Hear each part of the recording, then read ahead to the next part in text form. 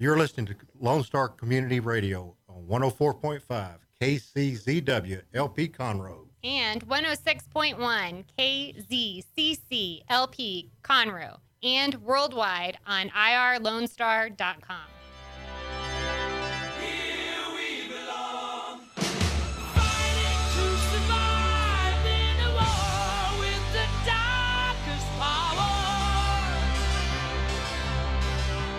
It's 9:36. You're listening to Lone Star Community Radio, irlonestar.com. Conroe's FM 104.5, 106.1, which is up, by the way. What's wonderful news. What, are we back on the... Yeah, we're back on the really FM. Back on the airwaves? So that happens. And then also, right now, we're broadcasting live on our Facebook channel, Dick and Skippy in the mornings. Just look us up. And it's going to be a great day here on Lone Star Community Radio's Dick and Skippy in the morning. Special guest today at 10 o'clock. We're going to have Corey De La DeLaGuardia. I can't pronounce it. Corey I'm sorry. DeLaGuardia. He is a local author, comic book writer, and of course a host of Nerd Thug Radio here on Lone Star Community Radio, which you can hear today at 2 p.m. Make sure to check them out at nerdthugradio.com. Then we'll have more information as we have Corey in the studio. He released a new comic book, and we're going to talk about that. I'm very excited, and that's going to be happening at 10 o'clock. We're starting a little late today. We're getting things ready. And we're live. So now on to the show. All right, Sean. I know you've been acting a lot, and you got some shows coming up. But let's talk about that later. Because you're in a trailer though, right? Yeah, we talked about that, they right? released a trailer for a Jekyll and Hyde movie I was recently in. We need to play that trailer one day. Let's do that on Wednesday. We'll play the trailer for folks. We'll play the trailer on Wednesday. And it is the cold front's coming. I know that. Yeah, I've got the weather up right now. It's so currently in Conroe, it's 68. It's going to get up to 74. But then after like 3 o'clock this afternoon, it's just going to start nosediving. It's going to get down to the 30s tonight and tomorrow. And then tomorrow's high is going to be 46. The low is going to be 26. Yeah. It's going to be interesting. Bring in your plants and pets. Yeah, we're doing all that already today, and I think we're getting some rain around this neck of the woods too. Yeah, the rain itself will start today, right around the time the weather starts getting colder. That's the way it goes. So 2 o'clock on, there we go. Okay. Well, one thing I'm enjoying Bundle up is I was telling one. you off the air. I finally saw the Joker. The Joaquin Phoenix. I saw the Joker. Yeah. The 18th retelling of the Joker. Yeah. Okay. I would check it out. It was good. I enjoyed it. I think what's nice is there's some quality people making it, so it was a well-made movie, and it definitely didn't try to go above what it was trying to do, which I felt like the it would meet my very Suicide low Squad. expectations. Well, Suicide Squad kind of went for it. And everything they're trying to do everything out of control, and we can talk to Corey about this. Yeah, Suicide Squad kind of reminded me of Highlander 2. Well, I mean, it's kind of let's throw all the it's like spaghetti on what the wall world to would see the what Joker sticks. drive a Lamborghini? The what? That's one thing I didn't really get. Why would the Joker Drive a Lamborghini? Because the Ferrari's in the shop? No, I just don't see him caring too much about what kind of fancy car he has. That sounds too established. To me, my biggest problem with the Joker movie is it's the ongoing problem with the DC universe. They can't decide who to go with or what origin story. Yeah. For the entire Marvel universe. But that's what I liked about the movie Joker was they kind of just did it as it's almost like an urban style production where they're like, hey, we have a good story, we have a good actor, and everyone kind of knows what's going on with the Joker. So let's just see if we can make a straight performance piece. But see, so there wasn't any flashiness. Here's a question I have that I should have asked you earlier, but now that we're on the air, everyone gets to hear the question. How important would it be to the plot of this movie if it weren't the Joker? If it were Joaquin Phoenix, where it's just he becomes a clown. I think the Joker element added that little extra to make it a special type of movie for a certain audience. Now, you could probably do some serial killer or thriller kind of movie with the same plot. I bet it's done before. I think they probably took a lot of elements from those stories. It's like the Halle Berry Catwoman movie that she was Catwoman in name only, that they changed her name, changed her origin, changed everything to where it's like, why even call it Catwoman? Just call it Cougar Woman. Well, I will say what I enjoyed of this version, because we're probably going to talk about when Corey gets in, because this is a controversial movie. What I enjoyed is they kind of portrayed the Joker in what I always felt the Joker was, which is like a chaotic. Chaotic neutral. Well, no, he's a chaotic person, and you never knew what made him the most dangerous villain in the Batman world. Is you never knew what he was going to do, because he was willing to do whatever he wanted to do, and he could change on a dime. Yeah, but So- no, let me throw that in there because it's interesting you say change on a dime. They have that character already, Harvey Dent, Two-Face, who literally makes every decision based on the flip of a dime. But that's he's flipping a coin. Now Joker, you don't know when he's flipping. He won't. He's basically the one flipping the coin behind a door, so you have no idea if he's actually flipping a coin or not. Mm-hmm. You have no idea, and it just happens.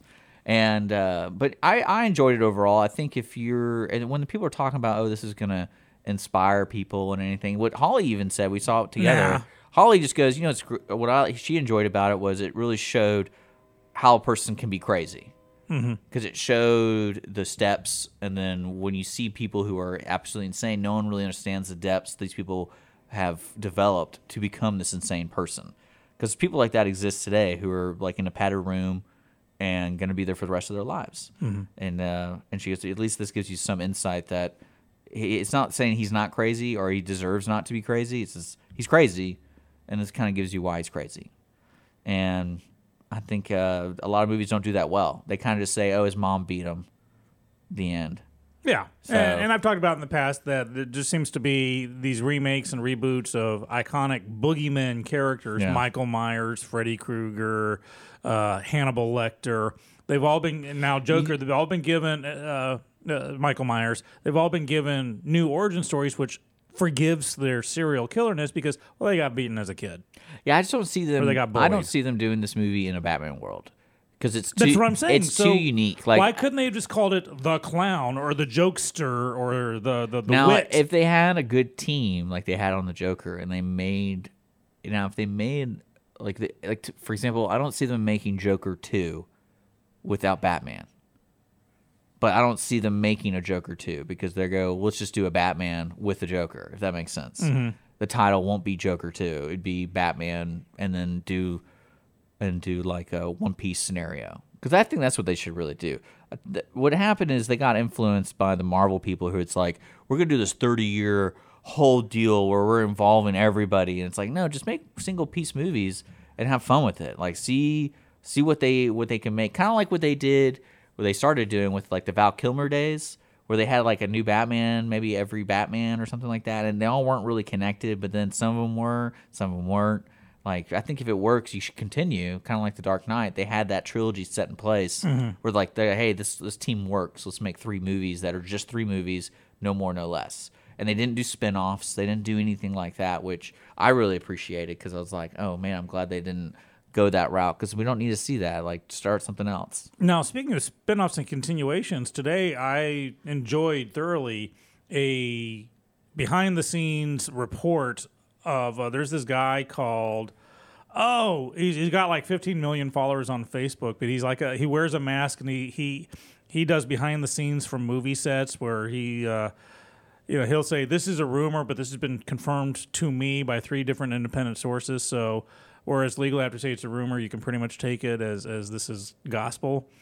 And word from the set of the Rise of Skywalker, is it the Rise of Skywalker, the quote final Star Wars movie, is so bad that there were some test screenings of it. And this is like a 20-minute video. I kind telling of you. watched it as I was prepping for my shower this morning, or listened to it. And so they had these focus groups, and they watched the movie, and they said for Act 1 of the movie, the first third, they gave it like a 66 score, which is decent. And then Act 2 was like 40. And like, oh, okay. And then Act 3, the final third of the movie, was like a 4. It just bottomed out so bad. And so they kept on showing it to these focus groups, and that was pretty consistent. Well, focus groups are kind of Well, hard. then Bob to, Iger comes in, who the head of Disney, who now owns Star Wars, and apparently he watched it and had a ranting meltdown during the screening and saying, "You're gonna fix this," And so he gave them like all these notes saying, "Rewrite it like this." So they reshot it, and so now the scores, Act 1 is 70 something, Act 2 is 50 something, Act 3 is better, but still not that much better. So then, on based of that, they called in George Lucas to basically said, write us something to get us out of this. You know what's strange to me about that whole saga is there were so many opportunities or examples of what worked and what didn't work. They literally had 6 movies to base it off of. And everyone, like, you can say the hardcore fans hated episode 1, 2, and 3. Well, there's a great example what not to do. What not to do. Get And rid then of it's like, midichlorians, get rid of Jar Jar Binks. and stuff like that. And then you turned it into what it is now, which to me, I think I really don't personally like them just because it's probably just to me it changed the universe. They changed I could say 3 things that kind of changed perception of what we kind of already knew. Like, first off, that one, the suicide ship thing, that would be all over episode 4, 5, and 6 because those were the rebels. Like, they literally were do or die situations. Yeah.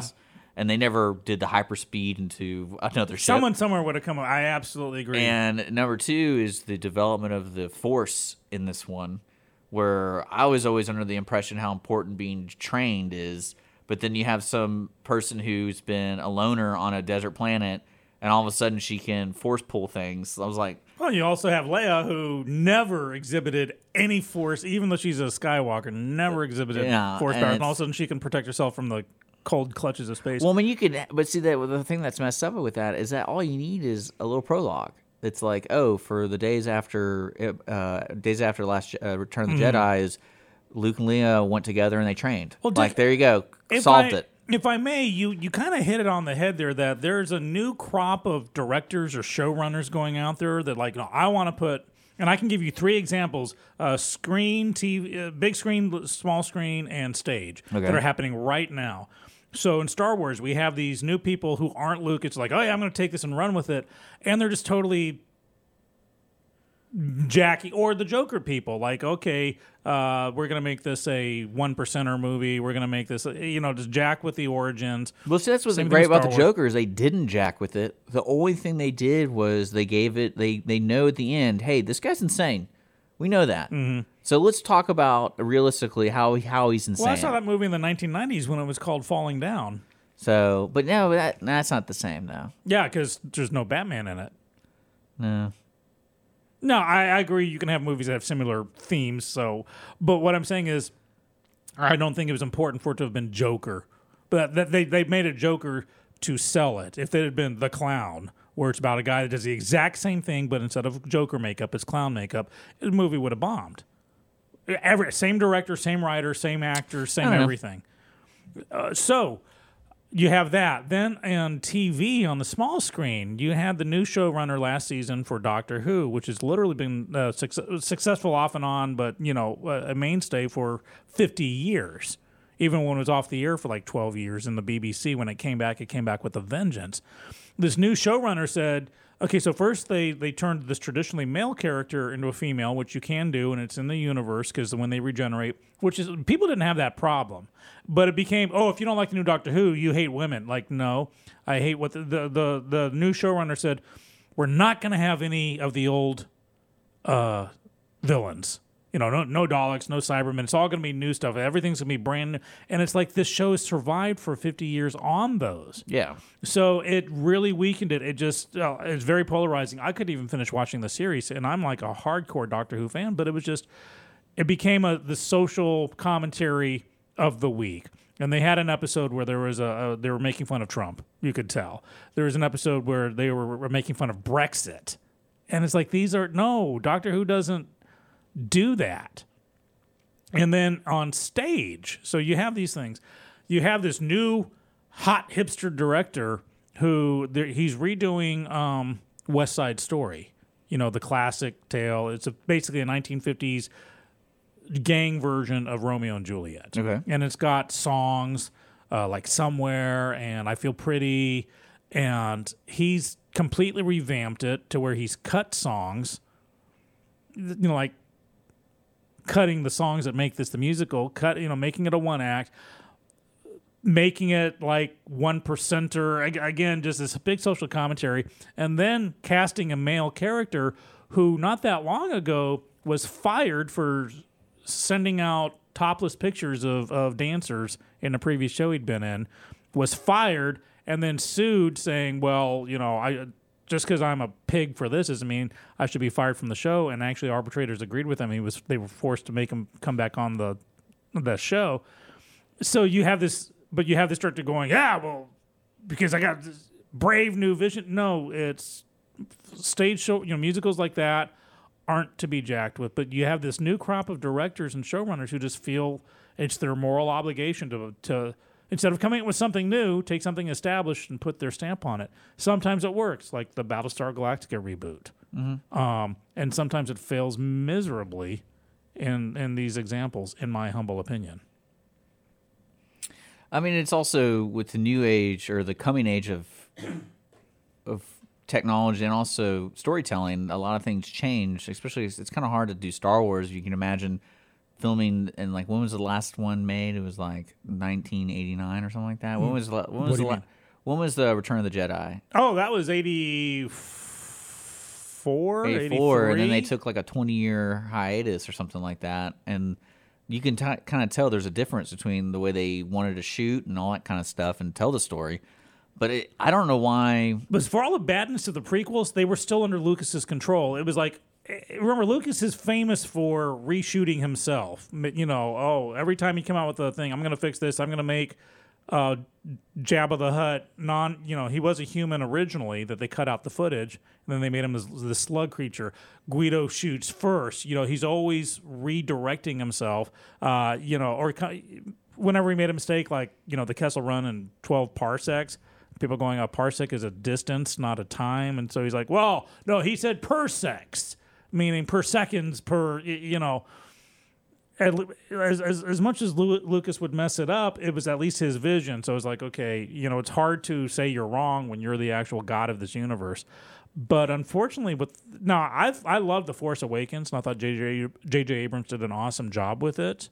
But then it started to get committed, and same thing with the new Star Wars movies. I loved the first one. It was bold. It was different enough.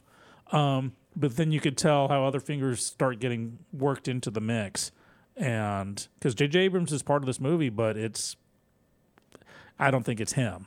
And like I said, Eiler saw it, had a meltdown. He said, reshoot it this way. They did. And it's not that much better. And then they had to bring in George Lucas. And apparently Lucas's answer to this, and I'm going to give a spoiler, so plug your ears for 15 seconds to say this next thing. Lucas's answer is that there's going to be a secret Skywalker, one we've never seen before or heard before, and that's what the Rise of Skywalker is. So it's a Deus Ex Machina thing, God in the machine, where it's like, oh man, if only we had another Skywalker. But wait, here he or she is. And then it gets really Game of Thrones on you, where Luke and Leia really had a secret love child. Well, is that where we're going with it? There is a book that's canon, and it's called Splinter of the Mind's Eye. And in that book, it is highly implied that they actually did. And you know who I enjoyed listening to this week? Rick Baker. I love Rick. He's a costume makeup guy. He started doing Halloween stuff in his garage back in the 70s. And he's been on a lot of podcasts. And he was, of course, on Joe Rogan. And it's interesting to hear the Hollywood side, because you talk about, going through committee and him and trying to. And he said that he said, because Joe asked, like, what is your process compared to CGI? He said the biggest battle is all his process is pre-production, because CGI can be done in post. Mm-hmm. So when it comes to actors and setting the set design and everything, they kind of depend on Rick to kind of develop all this stuff before they even turn on the camera. And then he goes, a lot of times they don't really think about how long it takes to make a monster suit. So he's done projects where it's like, oh, you have 2 weeks to do it, or you have all year to do it. And he's like, he usually has more success when he has all year to do it, because he's in constant communication with the director and what they want. And I don't know if people look up Rick Baker, he's been involved with a lot of big movies and a lot of great, like, he was responsible for American Werewolf in London, for just so much. I didn't realize he won an Oscar for that. Oh yeah, and he was in his 20s. That was the first. I watched that when that came out, and that was so in your face. Now nowadays it didn't age well particularly, but at that time it was staggeringly good. I kind of glanced at comments, and the listener Brett wondered what Stephen Sondheim, who wrote the music for West Side Story, thinks about it. He's dead, but his estate is gave the thumbs up for some crazy reason. I mean, they get me more money. Here's the thing: it's guaranteed to bring in a lot of money because of the shock value. Didn't Steven Spielberg? Yeah, he's going to do a film version, a reboot, but the traditionally, which is basically same song, new actors. So I'm mercurial with that. Like, I love the Battlestar Galactica reboot. I loved, for the most part, the Star Trek reboot. It was an interesting way to take it into a new direction. But I have a problem with the forgiving of bad attitudes with, well, he was bullied, so it's okay. No, that's my problem. I don't think people are going to be inspired to go out and beat up other people on subways because of the Joker movie, much like I don't think video games are responsible for school shootings. I think that there may be catalysts, there may be things that help, but I think the baseline, if there's a mental illness, you can't blame a video game on mental illness. Or did I get that backwards? You can't blame mental illness on a video game, is what I meant to say. I guess. In my I don't think there's ever. I don't ever think there's a straight answer when it comes to that. No, kind of and stuff, I'm being very general here. But like, if you remember, we were talking about Dark Knight when they had the Dark Knight Rises, the third movie, when it came out, and that's when that shooting happened in the cinema, that horrible shooting, and it was during that movie. And it was near the scene where the bad guys are nailing the stock exchange. And, of course, the knee-jerk reaction was, oh, that movie inspired... No, the movie had literally just come out. It just... Serendipity. Well, not even that. It's like... Batman did not... The Dark Knight did not make this guy go into the thing. He would have gone in if it had been the friggin' Care Bears movie. But, so, again, the wrong argument was being pursued. Well, one thing Instead that's of going funny after Batman, you now go after the mental illness. With, I've been watching the Watchmen stuff. The on new HBO, TV TV series.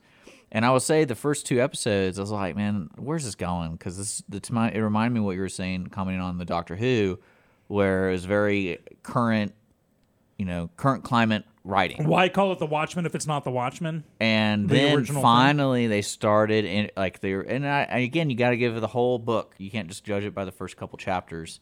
And that we watched the 3rd episode last night, because I told Holly, I was like, I really don't want to watch this, because if it's just the same as the first 2 episodes, like, I don't really care too much where it's going.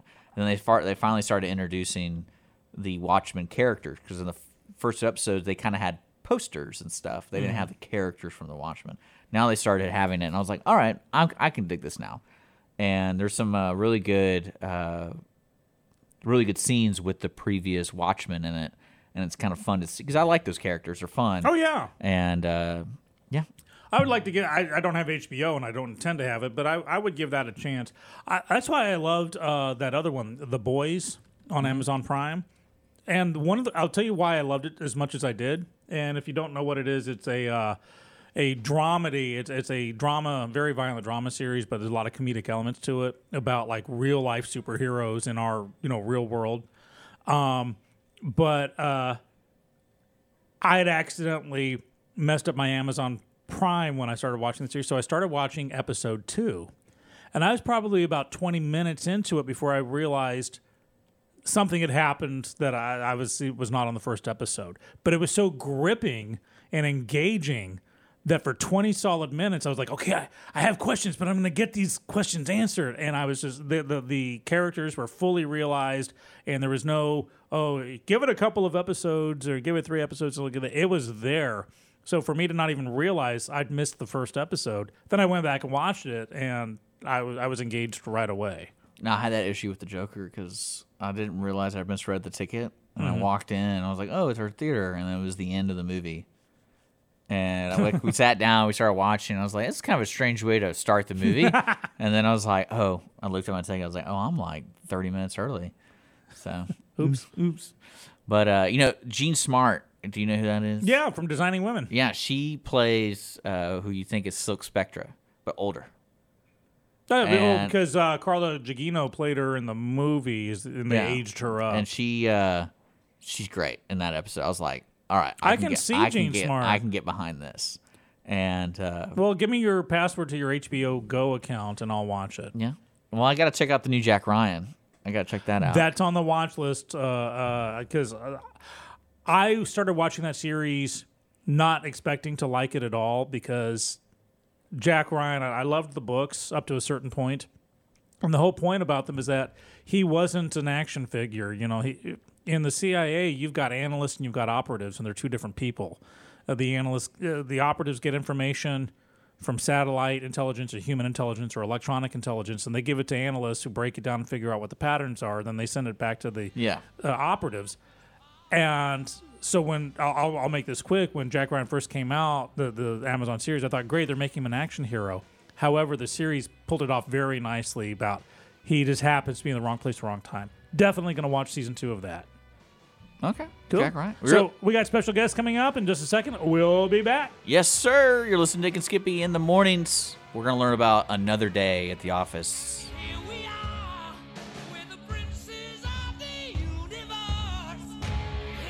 Business office cleaning is available in the Montgomery County area from Clean Sweep Office Cleaning, with scheduled cleaning services such as floor care, window care, trash collection, restroom disinfection, and stair and elevator cleaning. Clean Sweep can service a business one time or on a regular schedule, with daily, weekly, and monthly options. Clean Sweep Office Cleaning can be found online at cleansweepofficecleaning.com or by calling 832-689-7996. Clean Sweep Office Cleaning. Take back your time and let us make your office shine. Mornings with Lone Star is sponsored by Clean Sweep Office Cleaning. Are you one of those who feel that life is too short to drink bad coffee? Then come to Bean Pong Coffee. Bean Pong Coffee is open with 2 locations. Whether you're in downtown Conroe or historic Montgomery, we have the best fresh brewed and specialty coffee, delicious pastries, and courteous staff. Come visit us at 330 North Main Street in Conroe or 401 College Street, Suite 170 in Montgomery. Visit beanpongcoffee.com to see our complete list of special events. Lone Star Community Radio is Montgomery County's radio station with talk, music, weather, and traffic for Montgomery County. Have a question, comment about one of our shows? Want to know how to reach a host? Just contact the station on irlonestar.com or call in and leave a message at 936-647-3776. Get involved with your community with Lone Star Community Radio. What is homelessness?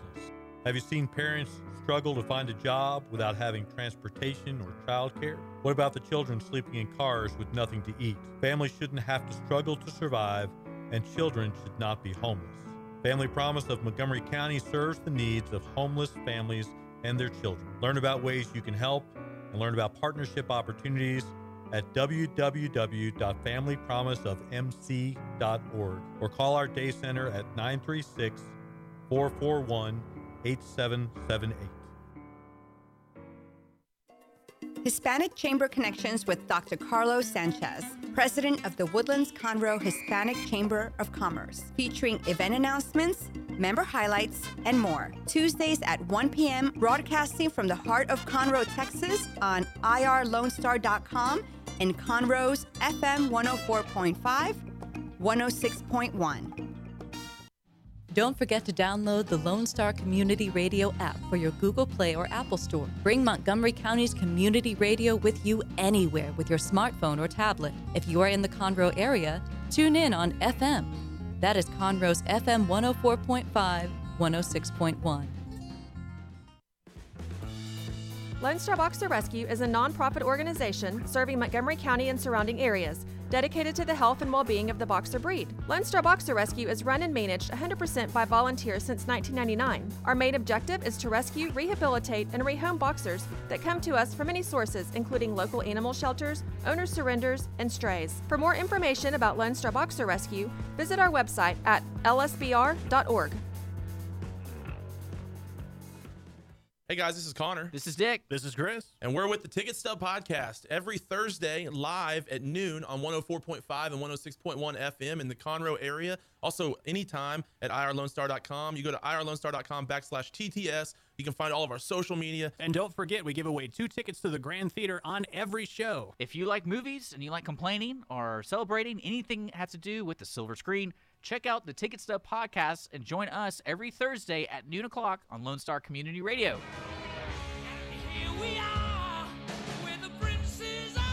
Hey, we're back, 10:05 on the dot. Our special guest is delayed, possibly for like days on end, so we're going to keep on going here. mea culpa. Yeah, I well- said Sondheim was dead. I thought I meant to say Bernstein was dead because Stephen Sondheim, for West Side Stories, Stephen Sondheim wrote one part of it. Leonard Bernstein wrote the other part, the book and the lyrics. Oh, the good part. Well, it was frequently just collaboration, and my brain just got totally kerfluffled on that. But luckily, Brett listens to keep me somewhat Well, our honest. guest is 2 minutes out, so he'll be here joining us very 2 soon. minutes out, Very excited okay. about that. But Well, you want to cover some topics until he gets there, or throw him in the deep end when he shows up? yeah, that's what I told him. Was just walk in. Okay, walk on in. And So I know I kind of wanted to bring this up, and you've been talking about it a little too. Is the Project Veritas video of that lady on Hot Mic, I guess they're calling it, and Yeah. talking about the Epstein story and why they killed it. And now apparently they fired a lady who was interviewed by Megyn Kelly, basically saying she had access to the video. From what I understand, is her digital thumbprint was left on the video, and her reasoning, the young lady who was fired, was because her job was to collect clips and to save them, and that was part of it. Where she said she does that all the time because they use those clips for correct backroom fun, and like they kind of do whatever, kind of like at the end of the year, let's do some bloopers, let's do some things. Which Right. I mean, I don't really know. The termination was near instantaneous, and this was a very rare cross-pollination of two rival networks working for a goal, which to me is very suspect. So this a reporter said that she, on the Hot Mic, said that was very frustrated, said there was proof, there was a story, and that ABC killed it. And then when Project Veritas released this, ABC said they felt the whistleblower because of the digital footprint. They did a very quick search into that and said, "Oh, she's not working at CBS." At which point, CBS immediately fired this gal with no due process. Now, of course, you can fire anyone for any time, blah blah, so forth and so on. It's not like a court of law, but this is funny because ABC's response to the original reasoning for cutting, the story is saying, well, it didn't meet our rigorous standards of verification for the story, even though this lady said there was smoking guns and proof and so forth and so on. But this is the same ABC News that not 3 weeks previously had put up a Kentucky gun range to say it was Syria. And so I'm trying to figure out where the rigorous standards are. This woman was fired and then said, as you said, my digital footprint's on this. It smacks. Well, that's not surprising. It smacks, in my opinion. Well, the one thing I wanted to ask, the reason I want to bring this up to you, you can take a seat, Corey. Just sit down, man. Well, the reason I wanted to bring it up was I was thinking about the years of evolution between politics and the news and the way people consume information. And I feel like we're at like a hybrid now where the internet age is having a lot more footprint or influence on people. And now we're having individuals who do their own YouTube shows, who do their own podcasts, who seem to have a wide base, like almost, you could say almost as big as, say, like an ABC News. So like a Joe Rogan, for like instance. a Joe Rogan, or like, I mean, there's a lot of political talk shows. There's like PewDiePie, who's huge. And I know that that's not necessarily political talk, but it's more of influence. I'm talking about influence, who people, eyeballs on the TV or ears listening. And I'm thinking, ABC has gotten to this point after how many years been on the air? Well, World News Tonight's been on the air for like 50 years. So they have a system. They have a lot of people working there. There's a lot more responsibility in putting something on the air. But then you have these other people like PewDiePie. I would love to see his production. Like, because I know it used to be just him. But then at one point he's like, I need to hire somebody, and this person needs to be handling this part. And then at one point you become so crucial where it's like your job is so important, don't mess up this fact check. But then now it's like these news organizations are so big, it's almost like no one really knows what's going on outside the camera. Like, so that we just trust this one person who's sitting there telling us Well, that's stuff. the thing. Let's go back to the Kentucky gun range thing. We never found out who was responsible. One person made a decision does it really somewhere. matter? Like, Yeah, I don't because in the know. old days it would be this person failed in their duty to edit or to verify this video, or this person purposely did it to promote an agenda. They are out of here because they don't. That's what doesn't stick with our standards. So ABC's going, oh, we have all this proof and this 18-month long in the making story on Epstein and the ties to the Clintons and Trump. So I don't care if who it was, but it didn't meet our standards. But 3 weeks previously, we're going to throw this video out there and not even tell you who was responsible for it. Well, I don't think anyone really wants to, like those news people don't really want to know. They don't want to do it. They'd rather report something. Well, here's else. the thing: when you can't name a person, that means that there were people involved, and that's the whole point. Not even a scapegoat. They couldn't even find some mail clerk as a scapegoat to say, "Yeah, we're going to give you a severance package from heaven, but you got to take the fall for this." Well, I do enjoy now the culture. Epstein didn't kill himself kind of stuff that's popping up in those random spots because. But think, okay. So, yeah, I laugh at some of them, too, but we're cracking jokes about, at the very least, a suicide, but at the more likelihood, a conspiratorial murder. And we're cracking... Where's Alex Jones on this? What's his stance on this conspiracy? How is he not making more money from this? Well, you were talking just a moment ago about like how someone can maybe get so big, like a Joe Rogan, Yeah. I don't think influencers are the issue in the sense that on the left you have like your Alec Baldwins or your Robert De Niro's. Okay. They're not winning anyone conservative over to their cause every time they say screw Trump or whatever. Conversely, on the right you have your Rush Limbaughs and your Sean Hannitys. I don't think they convert anyone saying, you're absolutely right. I think what happens is someone who sees the evidence or sees what's going on around them, makes a decision about, you know what, I hate the president. I don't like the president of this or that. And then they look towards the left, and who's the loudest voice? Alec Baldwin or whomever. That's who they latch onto. And the same thing. The times that I've listened to like Hannity on the air, and you get your people calling in, and some of them say, I discovered that my politician was crooked or this and that, or I was paying too many high taxes, and that's when I found you. So I think the decision's already been made. So I don't think either end actually influences someone to change their vote. I am pretty confident that Robert De Niro has not converted one vote from Republican to Democrat. For all his ranting and every time Alec Baldwin's been on Saturday Night Live, they're preaching to their own choir. Well, that's what I was trying to say. I don't think ABC has the influence they think they have. No, well, they do in the sense that when you say we're the world news and we're going to not only decide which portions of the news to give you, but also our take on it, our slant. It's not even half the story. It's a quarter of the story.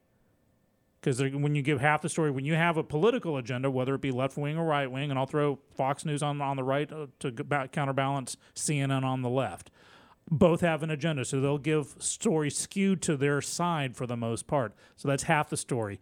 Where they choose, well, first off, they choose which stories to promote.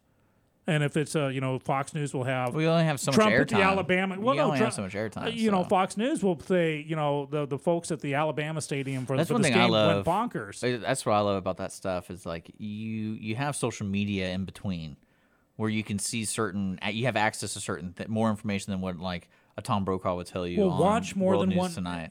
Intake more than one news source. Do 3 or 4. Get the liberal ones. Get the conservative ones. Get the foreign ones. Take MSNBC, Fox News, and Reuters, or BBC News. And from the 3 of those, somewhere in the middle is a truth that you can wrap yourself around, in my humble opinion. Yeah. Thank you. Yeah. All right, we're going to take a quick break. We're going to get our guest on. We're going to get Corey We'll on. be right back. You're listening Talk to about Skippy comic Noise. book stuff.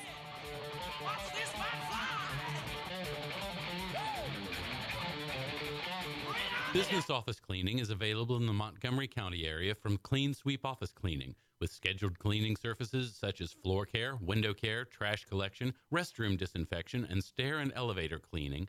Clean Sweep can service a business one time or on a regular schedule, with daily, weekly, and monthly options. Clean Sweep Office Cleaning can be found online at cleansweepofficecleaning.com or by calling 832-689-7996. Clean Sweep Office Cleaning. Take back your time and let us make your office shine. Mornings with Lone Star is sponsored by Clean Sweep Office Cleaning. Are you one of those who feel that life is too short to drink bad coffee? Then come to Bean Pong Coffee. Bean Pong Coffee is open with 2 locations. Whether you're in downtown Conroe or historic Montgomery, we have the best fresh brewed and specialty coffee, delicious pastries, and courteous staff. Come visit us at 330 North Main Street in Conroe or 401 College Street, Suite 170 in Montgomery. Visit beanpongcoffee.com to see our complete list of special events. Are you one of those who feel that life is too short to drink bad coffee? Then come to Bean Pong Coffee. Bean Pong Coffee is open with 2 locations. Whether you're in downtown Conroe or historic Montgomery, we have the best fresh brewed and specialty coffee, delicious pastries, and courteous staff. Come visit us at 330 North Main Street in Conroe or 401 College Street, Suite 170 in Montgomery. Visit beanpongcoffee.com to see our complete list of special events. Path to the Plate is a research-based education program that helps consumers understand how their food choices impact their health by making the connection to agriculture. Learning about how food is grown and produced, and how consumers can make better food choices for themselves and their families, Path to the Plate is all about dispelling myths and misconceptions. Find out more online at pathtotheplate.tamu.edu. We are Texas A&M AgriLife Extension, helping Texans make their lives better. Are you one of those who feel that life is too short to drink bad coffee? Then come to Bean Pong Coffee. Bean Pong Coffee is open with 2 locations. Whether you're in downtown Conroe or historic Montgomery, we have the best fresh brewed and specialty coffee, delicious pastries, and courteous staff. Come visit us at 330 North Main Street in Conroe or 401 College Street, Suite 170 in Montgomery. Visit beanpongcoffee.com to see our complete list of special events. Have a legal question? Are you a resident of Montgomery County? Call 281-645-6344 to talk to a volunteer attorney from the Woodlands Bar Association. We answer the phones on the first Monday of every month at 281-645-6344 from 5 p.m. to 8 p.m. to provide general legal information and information about legal resources to Montgomery County residents. Hispanic Chamber Connections with Dr. Carlos Sanchez, President of the Woodlands Conroe Hispanic Chamber of Commerce, featuring event announcements, member highlights, and more. Tuesdays at 1 p.m., broadcasting from the heart of Conroe, Texas on irlonestar.com and Conroe's FM 104.5, 106.1. Don't forget to download the Lone Star Community Radio app from your Google Play or Apple Store. Bring Montgomery County's community radio with you anywhere with your smartphone or tablet. If you are in the Conroe area, tune in on FM. That's Conroe's FM 104.5, 106.1. If you are on the computer, bookmark irlonestar.com as your internet radio station. A Lone Star Community Radio. Broadcasting 24/7 from the heart of downtown Conroe, Texas. A Lone Star Community Radio is Montgomery County's radio station with talk, music, weather, and traffic for Montgomery County. Have a question or comment about one of our shows? Want to know how to reach a host? Just contact the station at irlonestar.com or call in and leave a message at 936-647-3776. Get involved with your community with Lone Star Community Radio. Did you know that there are over 153 million orphans in the world today? The sad reality is 99% of those kids will likely never be adopted. Core Love is an organization right here in Conroe that takes care of orphan children in Haiti, Honduras, and India. We bring the love of Jesus by providing their 6 basic needs of clean water, proper food, healthcare, education, job skills, and a loving home. Visit corelove.org. That's CORELUV.org. Will you help defend the orphan? Lone Star Community Radio is looking for those who are interested in hosting their own talk show. With monthly and weekly slots available on Conroe's FM 104.5, 106.1, and on irlonestar.com. Start your own podcast, create your first YouTube channel, and be on TV. Contact Lone Star Community Radio online at irlonestar.com or call the station message line at 936-647-3776.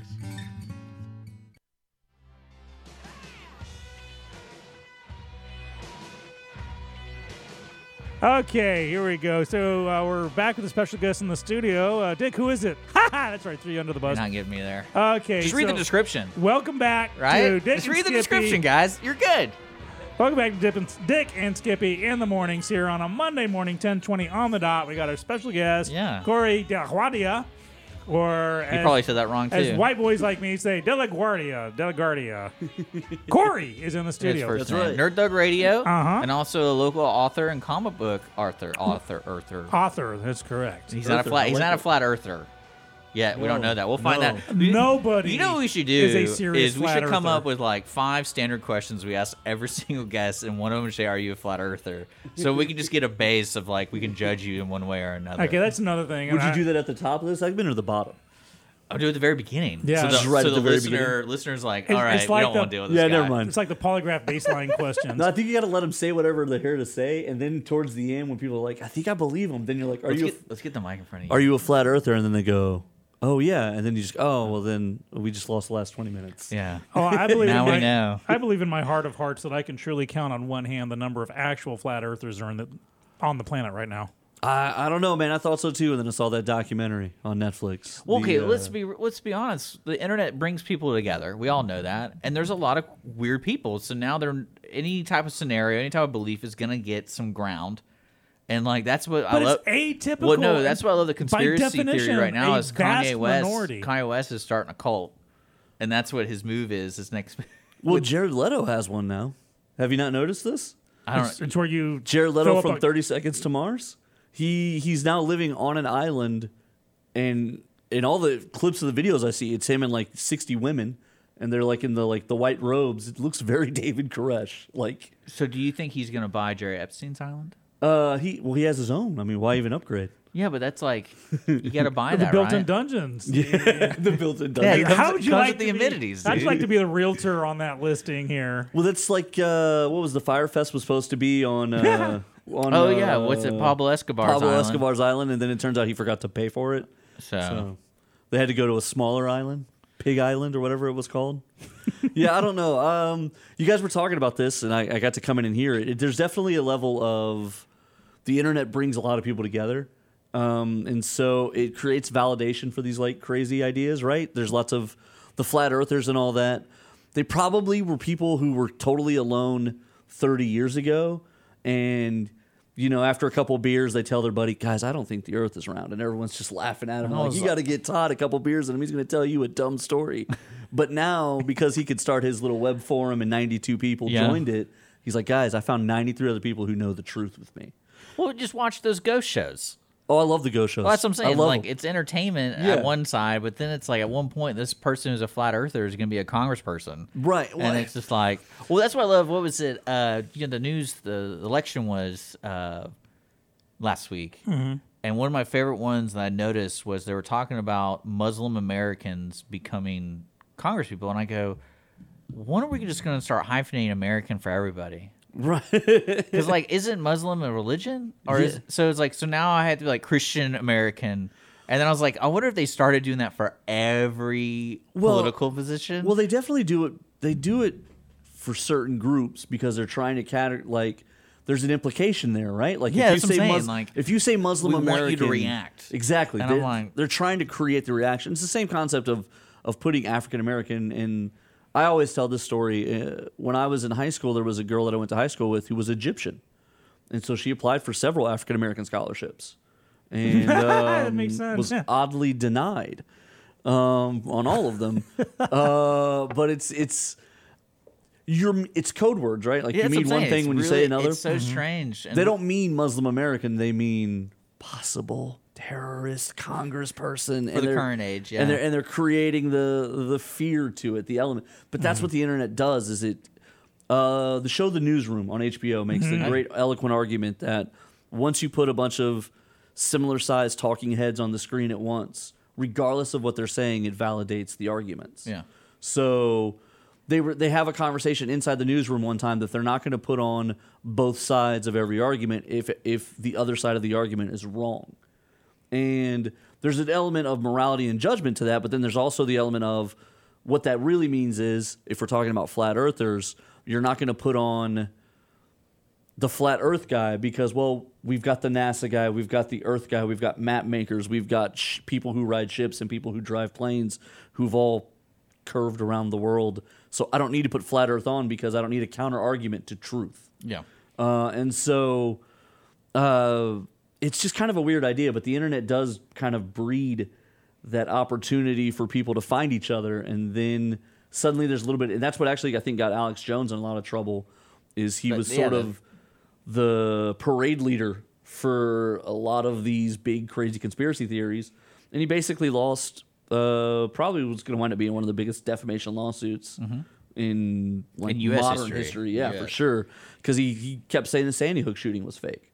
And so the families finally, after years of just terrible things that happened to them because of the crazy people who buy full into these ideas, now take it too far. It'd be one thing if in front of a microphone you said how you felt about something and everyone agreed or disagreed. But the problem now is because of the internet, that people feel entitled to take it all the way. Well, that's what I'm enjoying about the new Watchmen is it starts like 50 years after the Watchmen comic, and what has inspired a group of people is Rorschach's journal, because at the very end, if you remember the Watchmen, he mailed out his journal, which is kind of like the truth of what Rorschach believed in and what really happened and all that stuff. And so this body of people took that journal and kind of took it on its own thing. Like they made their own thing with it. And that's kind of what ends up happening with... Yeah, and Dark Knight Returns has the same thing with the Batman gangs kind of picking up the mantle. Well, the problem is Watchmen being more current, they sort of have paired... Rorschach's rantings and writings were always supposed to be like the internalized monologue of like a Batman too far. So he's misogynistic, he's angry, he doesn't respect kind of anyone, and he sees the flaw in everything, and so he kind of hates society. So he's not really a very good superhero. And what happens is in the new show, it's a group of white supremacists who essentially have adopted the Rorschach writings as the writings of like, they've adopted him as their hero, kind of. They all wears masks and stuff like that. And on the internet... How original, white supremacists being the bad guys? Wow. well, they're real. Yeah. So, I mean, come on, you can't... We're talking superheroes. We're talking about the internet bringing people together. Well, and that's the thing is a lot of comic book people are upset. They're saying, "Oh, well, why would Rorschach represent white supremacists?" And it's like, well, you're looking at it the wrong way. It's not that Rorschach represents white supremacy. It's that white supremacists would read his diary and see what they want to see. They would see the parallels in it. I'm enjoying, we were talking about before, because you're in here talking about your comic book. Oh, that's right. Let's do this. Yeah, show your comic book right there, and I have a link where you can purchase it. Now, before we talk about it, though, I do have one question. Well, we're talking about the watch. We're talking about the watch. Actually, I want to go back to the flat Earth thing real quick. Have you been watching the series? I caught the first couple of episodes. I think I'm 2 behind now. So and I was telling Sean, I was like, I really had no interest because it didn't really have that Watchmen feel to it. I agree. And then the newest episode on Sunday totally changed my mind. Oh, really? So I was like, all right, I can watch this show because I really enjoyed the comic, and the movie was good. I enjoyed it, but the comic they took things out again.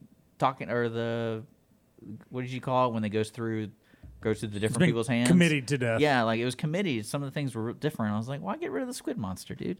And but yeah, it's kind of one of those things. And so far, I think the writers. I know probably Alan Moore hates it because he hates everything that. Yeah, Alan Moore is the old man screaming at time right now. I dig it. He's crazy. But now I'm kind of like, all right, let's see where this goes because because people were pissed. After the first episode, they were very upset. But I was actually more intrigued because I wanted to know how it comes back to Watchmen. Because the first episode, there's like zero Watchmen in it. Yeah, it's very much the story of that one girl. But it is a little bit about Watchmen in the sense that it takes that idea that masks are dangerous and then it flips it completely. Because what do the police do in the first episode? Is they're all wearing masks and it's to protect themselves. So suddenly the argument has flipped from the superheroes were wrong to the superheroes were right. And so I did think that was kind of an interesting way to start a show about the Watchmen. You're gonna enjoy the upcoming episodes. And stuff like that. Cool. So, Well, what was your flat Earth what question? did you want to talk about? No, Sean? part of the bigger thing. So, on a scale of 1 to 10, I'm asking, ask each of you on a cosmic scale of 1 to 10, what does it matter if someone believes the Earth is flat? Oh, it matters immensely. I think it's a 12. I think it's a 15. It's one of those 5 questions. Yeah, no, I'm just kidding. Well, I think what scares me, and it's something that we kind of talked about, is you at one point, a group of people are going to be in power, and you're going to have that person. But then again, I don't really care. No, because the fact that I know I'm going to die at one point, I'm okay with it. Like and that's one thing Holly got really pissed off about me when I said that. I was like, the only thing I know that's true is eventually we're going to die, right? Like, that's the only thing I know. And we don't know what happens afterwards.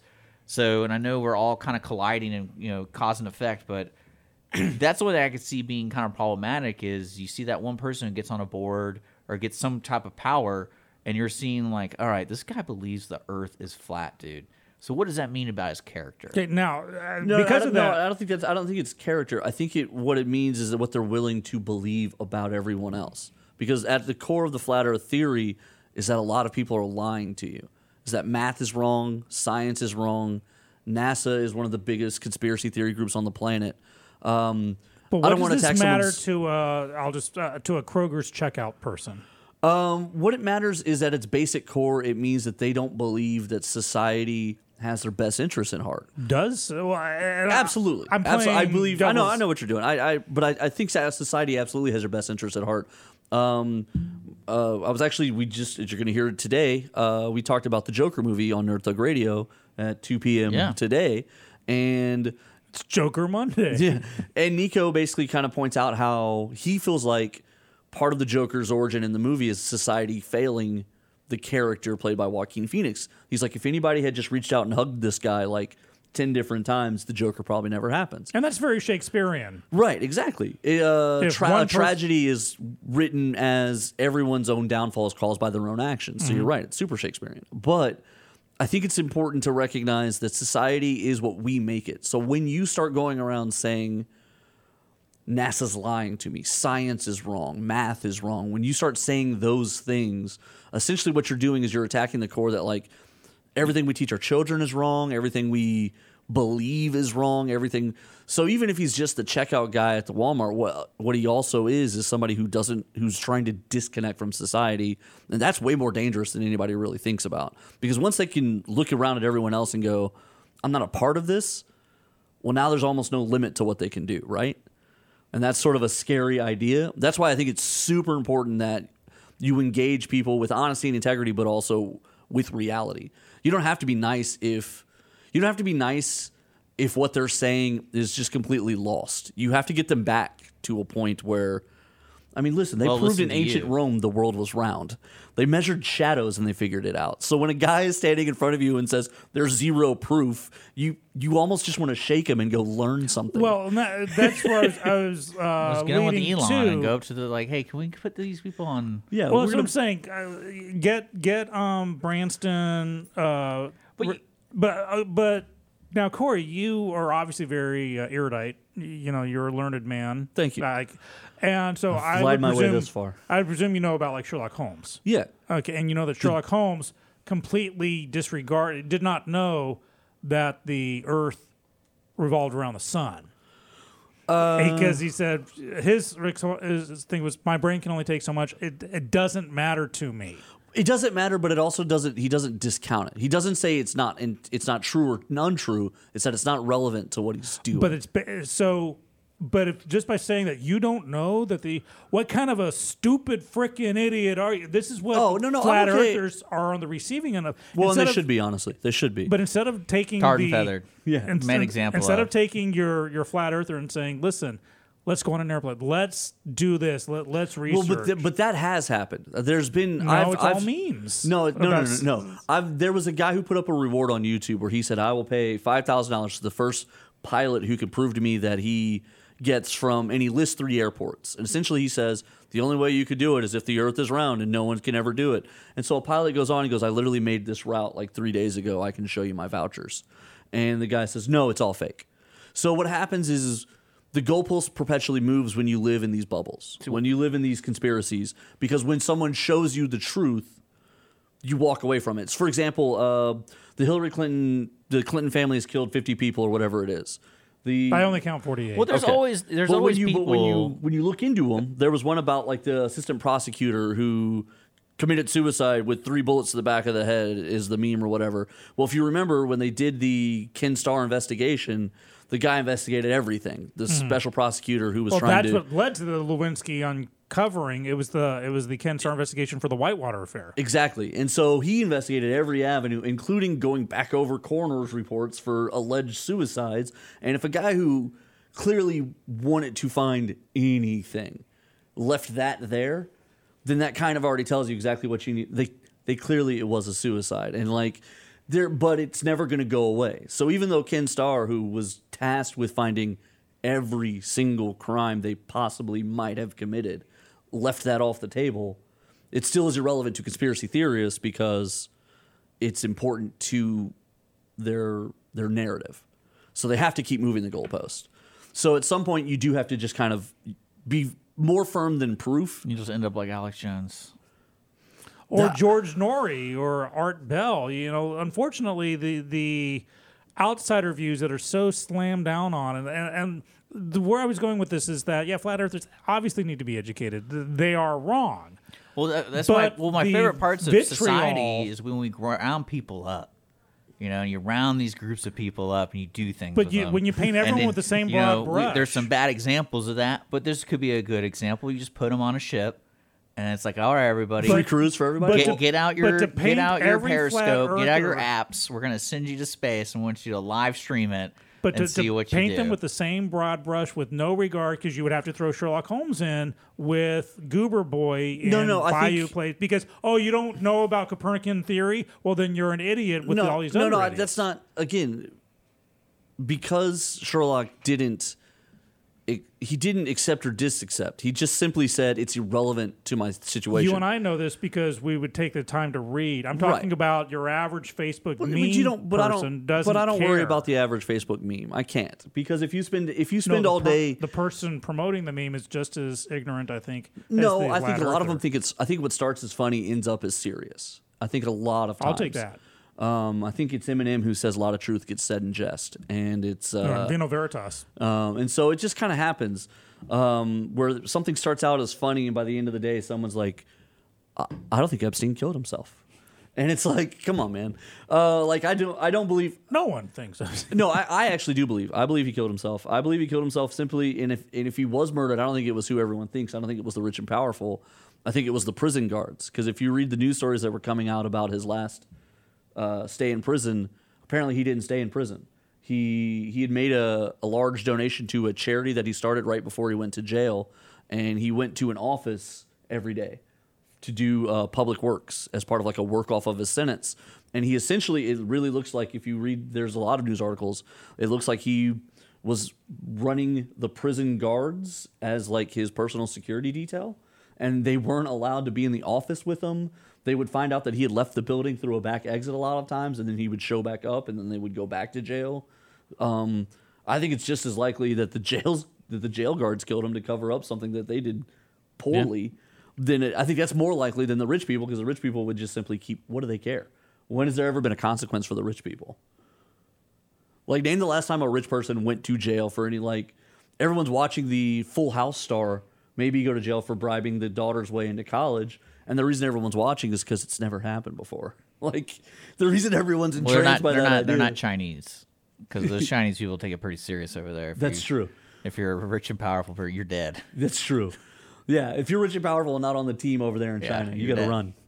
You got to run. You leave it all behind. But in America, I mean, the rich and powerful have forever avoided the consequence of their actions. They get mad when you talk about raising tax rates. Like, they're like, we're not going to pay taxes, and we're definitely not going to jail today. Well, it always seems like the people, and we kind of talk about this on our show, is what's really going to come at the end of it, unless that individual who we're talking about does something so stupid, where it's like, oh, some bystander happened to have a camera and filmed it, and now it's become this whole huge deal. And that's what's similar to what's going on with this Epstein thing, is so many people are finding unique ways to say that's saying Epstein didn't kill himself. It's going to get to that point where the more you talk about it and the more it continues into our culture, it's going to be like It's going to be one of those JFK things Well, where we're going to be the like, more you, and again, going back to the flat earth thing, the more you make fun of it or just stamp down the you're an idiot and that's it, or then no forward progress can be made. Battle lines have been drawn. I'm smart and you're dumb, and you'll never see my way of life. And that's also my point on like that. right now, it's just a select group of people. I mean, I think they're,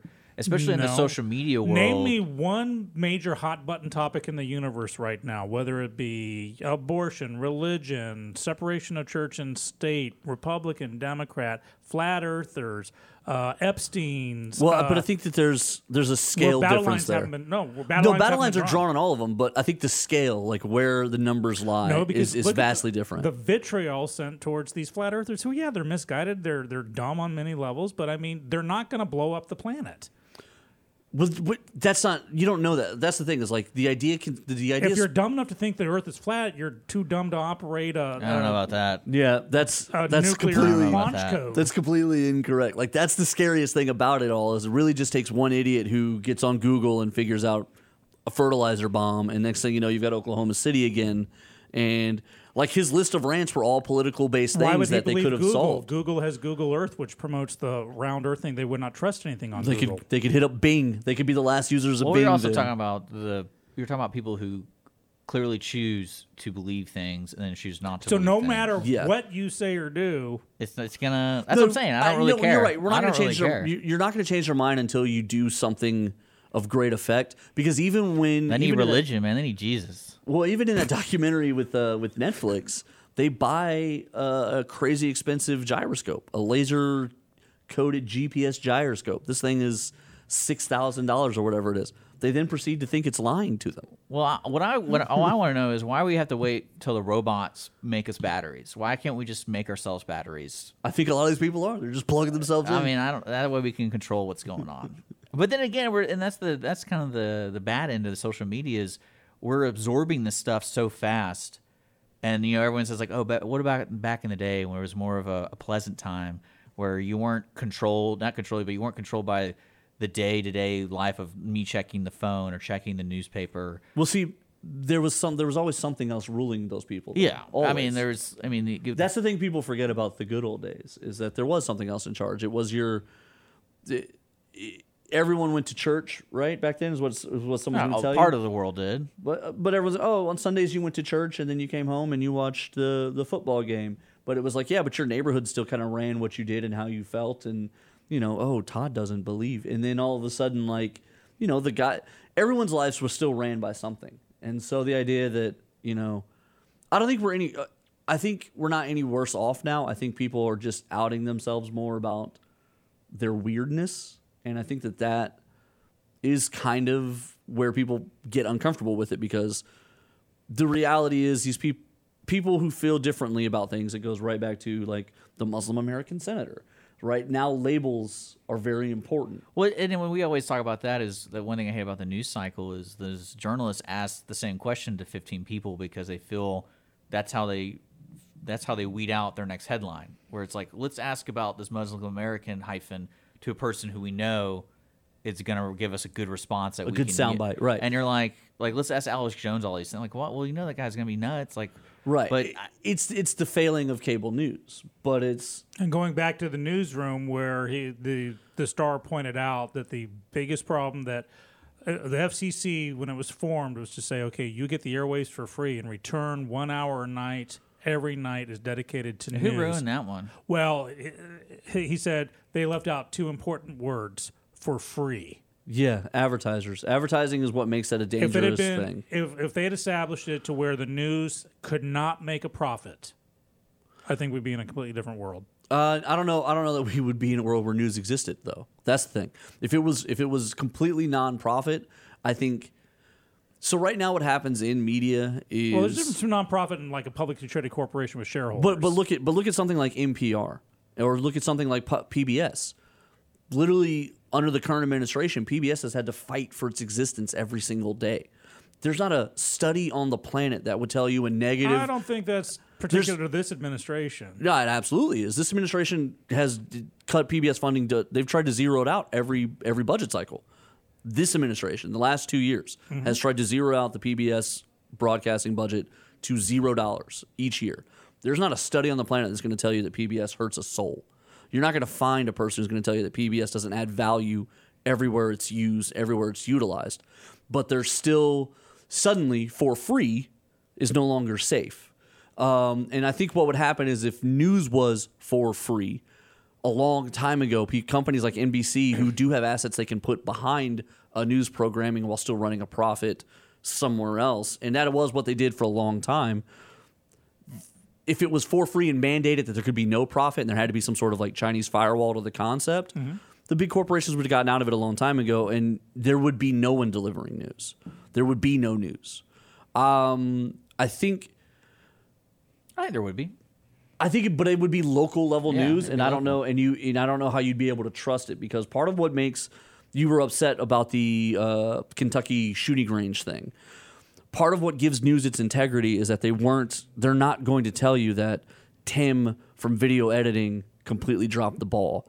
Tom Brokaw is the face of news, and so he's not going to blame a ninth person down the list because it's his face on TV. So if he tells you that it was Tim from video editing, it doesn't matter to you because Tom Brokaw screwed up. Well, and that's what's didn't happened. They do that by firing that woman? Yeah. No, let's go to 2 weeks later. But they didn't. Okay, so there's a couple different issues with that. They fired the woman not for being a whistleblower, because what was actually released in that video. First of all, Project Veritas is probably one of the more. Well, they're like the extremists. They're extremists, yeah. whatever.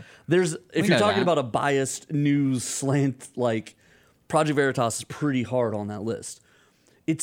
If you actually look at the statement from them, I actually agree with what they said in this sense.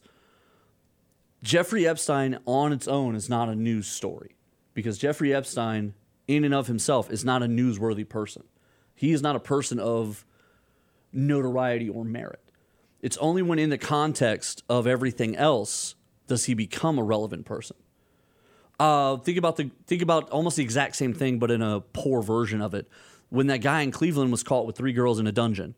Remember the name of the girl who escaped, and the guy who found her. That's a great news story. I think he gets McDonald's for free for life or whatever because of the news clip or whatever. The way he did it. He's like, I'm walking down the street and I see. But no one remembers the name of the guy.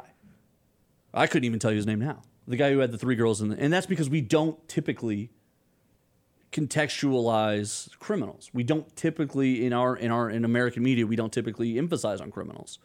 So the story about Jeffrey Epstein, while it is pop culture appealing, isn't genuine news until you get into other parts of it. So what that girl was complaining about, what the reporter was complaining about, was that editorial was pushing back at her, who is Jeffrey Epstein? And that is the right question to ask. They asked, what you don't know is they ask that question about every single news story. If we're doing a news story about the 3 of us, ABC News is going to go, well, who are they? And then if it doesn't merit national attention, then they don't show it. And you might not like that stance, but that is the standard the of exact news. opposite stance of who would say who is Harvey Weinstein? Well, but no, because there's a difference there. Harvey Weinstein is someone who has created some of the great, who's single-handedly financed some of the greatest cinema. Epstein cultivated some of the largest relationships with British royalty. But how many people have relationships with British royalty? That's not a unique to that level. Yeah, that's not a unique to modifier. Say, hey, Prince Andrew, come to my island. Do you think the princes don't get invited to islands every day? Yeah, and which ones do they go to? I bet they go to all of them. Honestly, I think that's what the story really lies with the individual, because you kind of say like, why is he interesting? I think and especially in her words was like, we had it, we had a story, we had Bill Clinton, like the words she said, and you're kind of like, that might work for a Project Veritas news organization. Exactly, but if ABC goes with that story, but if you listen to and this is also a professional, exactly the way she said it was, she almost goes, if I had my own decision on it, I would have done it. Yeah, but that's probably every reporter. I guarantee you, every reporter has had a story break underneath them. And I think with the outline of what happened with this story, and then the lady who was fired. And I was talking about earlier, is you have these news organizations that have been developing for over 50 years, where people like the CEOs, how many CEOs does ABC have? So these are people we're talking about, so there's different cultures going around inside the environment. Right. And I can't look at that video and think, oh, their response was, oh, we didn't have a story. I'm like, no, you definitely had a story. You could have sold it to page 6 of your sister station. You could have dumped it, but I think the reason they stayed with it was because I think they did think the Royals were involved on elements because, again, she mentions that the Palace had an immediate response, which that's part of a seasoned news company knows that, well, if the Palace immediately calls back and says, if you print this, we're mad at you, well, then obviously we're on to something. Yeah. So I think that's one of the reasons ABC held it and continued to want it to keep investigating. But when you start saying like keep investigating, they didn't investigate. No, at they all. did. They absolutely did because they had developed more stuff since that girl Then made those the story comments. would have broken a month later, or 6 Well, I months think- later. No, that's 2 not true. years There's all later. kinds of stories that get worked on for massive. If you go, let's say they tell their story, and let's say they've only got 2 big names. Let's say they know Clinton and they know Prince Andrew, and they run the story. And then NBC breaks that it wasn't just Clinton and Andrew. It was Reagan and Stephen Bush Hawking. and Stephen Hawking. And well, suddenly the first part of the story doesn't matter because they didn't get the whole story. They gave you about 15%, which you were earlier complaining Which is what's called breaking news. But you don't. No. You don't break. That's not a breaking news story because a breaking news story is one that is happening in the public where everyone sees it. So if this there's is investigative malfeasance or journalism. illegal activity, we don't broadcast it until we have the whole story. And it's Well, wrapped that's up in a first of all, bow for that's the dotting I's and prosecutor? T's. So yes, I I guarantee don't know you about that, man. I guarantee you they had the Ukraine story about President Trump far before it came public, far before, and they investigated it before they broke it. They dotted their I's and their T's, and they made sure the whistleblower was legit, and they made sure that But there's way too many examples of large organizations doing the breaking news or doing what you're saying they're doing the research, and then they get caught, whereas like the source was wrong. And I remember a handful of times where it's like Yeah, we were talking about that. There's just every major network And in that's a 2-week unfortunate. period. It's like our source lied to us. Well, you had one source. That's the problem. Now, I Okay, can talk about this all day. but you're going to get on them for that. But then you're going to get mad when they don't break the Epstein story fast enough for you. So you can't have it both it ways. wasn't there. broken. It was broken. It It did wasn't- eventually. First of all, it did eventually break 3 because years later. But we all know it now, so it did break. You can't say that. Well, that's what was bothered me so much about that video is that Because lady. after a that while- lady sounded like she goes, "I could have, added that to my resume." That's the thing is And- reporters are about feathers and caps. And I think with this scenario, and people get the insight of how news is broadcast, because a lot of people didn't realize that video feed was broadcasted to all the affiliates. Right. So every medium-sized town who has an affiliate somebody was sitting there working in the booth listening to this lady rant about it. Could have recorded it. And Could have didn't. recorded Yeah. it and things like that. And I think what's interesting is, especially ABC's response and CBS's response, is they're doing to protect protect the way they do this, The brand integrity. news, Yeah, the way absolutely. they do the news.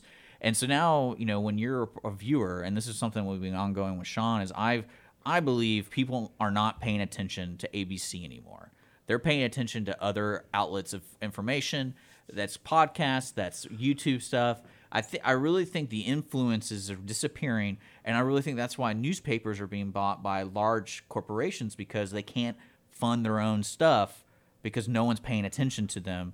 And then you need a bankroller who's going to be okay with not making money from it. Well, but that's the problem is And- all these companies are making money. If you they're making money from Last Week Tonight with John Oliver has absolutely been nailing this. The companies that are buying up all your local media are the same people. And Well, they're yeah. giving you the same story. He showed a clip where it was something like 80 different local news outlets all read the same statement the same day about politics and media. Yeah. Oh, and they're yeah. all owned by the same company.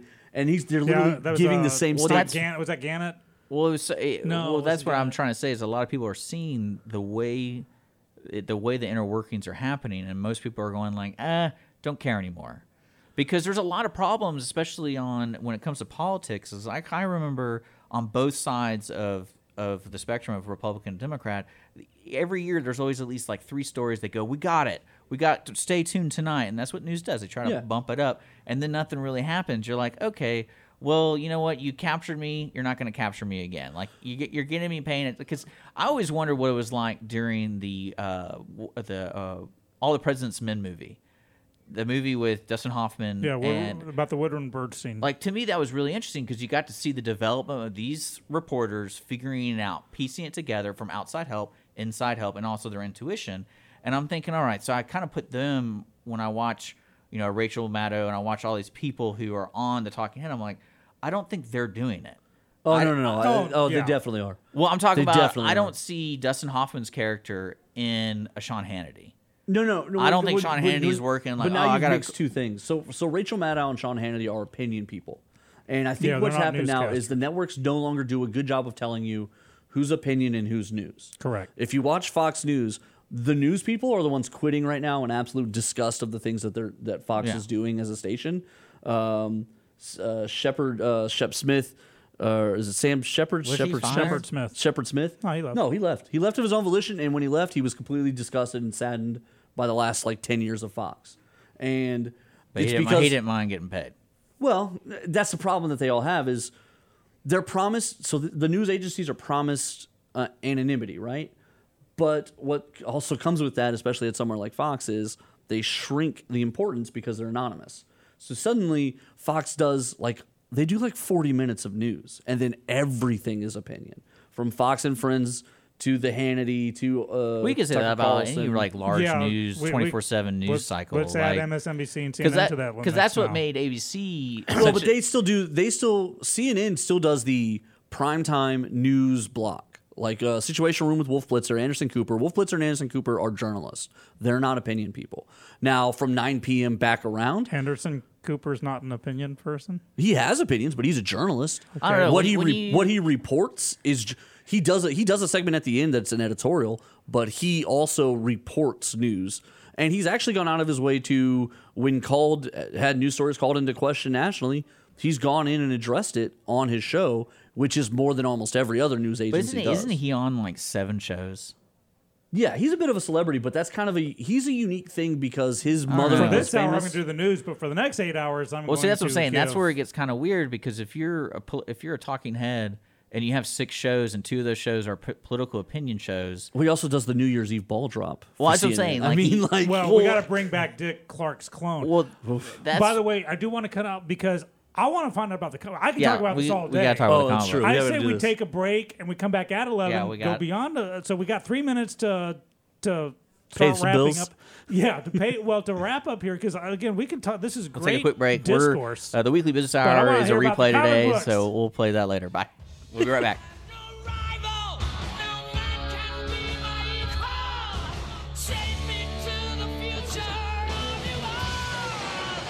Cleaning is available in the Montgomery County area from Clean Sweep Office Cleaning, with scheduled cleaning services such as floor care, window care, trash collection, restroom disinfection, and stair and elevator cleaning. Clean Sweep can service a business one time or on a regular schedule, with daily, weekly, and monthly options. Clean Sweep Office Cleaning can be found online at cleansweepofficecleaning.com or by calling 832-689-7996. Clean Sweep Office Cleaning.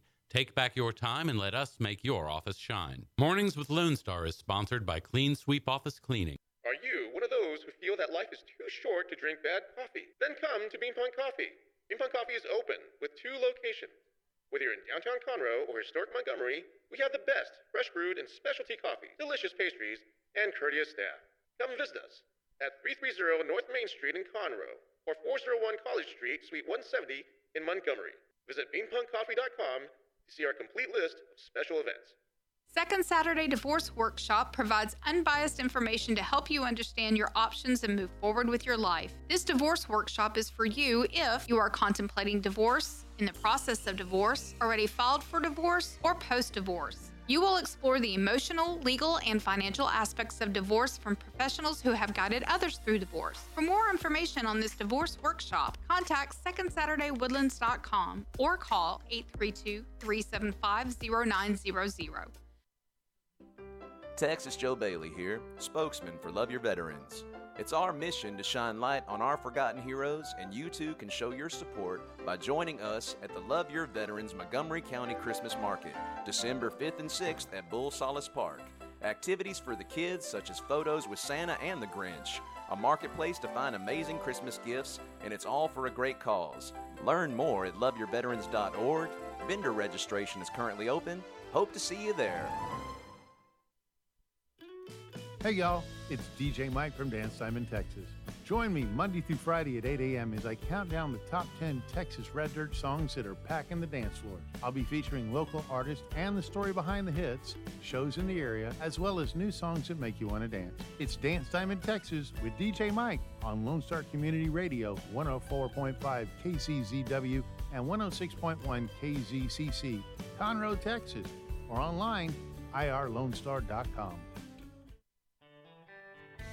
A Lone Star Community Radio is looking for those who are interested in hosting their own talk show, with monthly and weekly slots available on Conroe's FM 104.5, 106.1, and on irlonestar.com. Start your own podcast, create your first YouTube channel, and be on TV. Contact Lone Star Community Radio online at irlonestar.com or call the station message line at 936-647-3776 to take your first step into the radio world.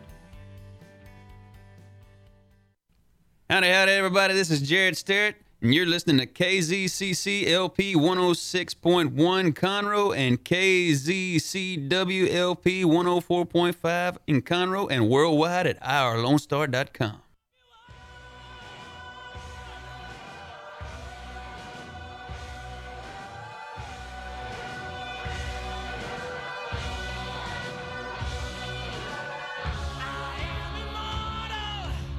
All right, we're back. 11. Oh, I paid for it, dude. We're back here on Dick and Skippy, irlonestar.com/Dick and Skippy. Your mic's not on, dude. I'm not turning your mic on until you calm down. We have a cold shower for you in the back because he's so excited. Sean's with me. I'm so excited because we finally get to talk about great discourse. I love civil discourse, so the hardcore passion. Yeah. Oh, before we get started, I want to let people know it is 11 o'clock. The weekly business hours are replay today. We'll continue regular broadcasting when I feel like it. Ooh, so there you go. What he wanted to let you know is Dick's in control. No, Dick's in control. Yeah. So you know what? If that girl worked for me, ABC, you're gone. And I would have gone on Twitter and said, "This lady, she did something wrong. She made a boo boo. Mistakes. And I would make a meme about it. I would make a meme about it, and she's like, "Oh, think you're clever." Marking this? No. Hey, look fired. over here, flat Earth. Oh, I would have done the Donald Trump meme. You're fired. People would love. I mean, the world is wonderful, and let's talk about comic books because comic books are wonderful. Right. So we do have special guests from Nerd Thug Radio and all the other kinds of stuff. Which we'll play at its normal time at 2:00. That's right, because Dick's in control. We got Totally Del Juadia. By golly, I'm going to mingle that one up so bad. It's not on purpose. I'm as white as can be. That's all right, but that's why I've been signing it Corey DLG. I've been keeping it easy for people. There you go. See, I keep it simple. See, I was saying Corey. Well, we don't want to just because you're white, you don't know how to speak another language. Mais je parle français. Je suis anglais long. But that sounded believable until the end there. I was with you. Well, I was trying to remember how long I've been speaking it. I stuttered over the. So you've written a comic book. I have. And somebody drew it, right? Let's get that first off. Because that kind of confuses people when it's like, I made a comic book. I'm like, well, you sat in your garage for 20 years and just binded it and drew it. So you've written the words. I wrote the words. I came up with the idea. It's called Another Day at the Office. Okay. It's a comedy. It's about a cop in a city full of superheroes. Here, give it here, and I'm going to hold up in front of camera. And the idea here is that he's a good guy. He believes in being a cop. He wants to be a cop, but kind of the city and just the presence of superheroes, it kind of almost makes being a cop a little redundant. And so right in the very beginning, he's at a diner, and the waitress is kind of laughing at him because he's like, "Yeah, I'm having a hard day," and she's like, "Please, you're a cop. Like, how hard could you gonna be? Right." You have a gun. Spider-Man and Batman swinging around town. It can't be that bad for you. Like, you just wait until they drop off the bad guys. And so it's a hard day for him. And so I've kind of built this world of gentle ripoffs of like these iconic characters. And the idea is, what does it look like if you're normal and you live in the world full of the super? Yeah. And funny. I from a funny point of view, because like. So would you, if you had to do a genre while I'm like ordering this, which you can order right now through a link in our description on our Facebook indieplanet.com. What genre would this comic book fall under? Comedy. Okay. Yeah. And there's a lot of things that are done on purpose in this book to keep it light, because I know several police officers, I'm great friends with some, and what you find out very quickly is it's not a light job. It's not a funny job. There's funny stories, but then there's also terrible things that happen for a police officer. And so there's a lot of choices that I made, like artistically, to keep it light. So I think if you are friends with police officers and you actually get a view of their group text messages and the way they handle their morale, you get kind of like, okay, well, there's a little different. Throughout history, there was a book that I think they turned into a movie in the 70s called, I think it was The Boys in Blue. No, the Choir Boys. The Choir Boys. Okay. There's that. Dennis Leary, before Rescue Me, he actually had a cop version of it called Yes, he The did. Job, which was one of the most realistic. The Job lasted like an hour, though. They canceled that thing. They canceled so fast, but it was. It just really delved into that the cops could look at that and say, "That's me. That's my boss. That's my partner." You know, it's not your procedural like Blue Bloods or Law and Order. You get to salute the person every time they walk in. No. Yeah. No, but it is. You got to kind of. Well, firefighters and EMS the same way. They all have sort of like they all feel a certain way about.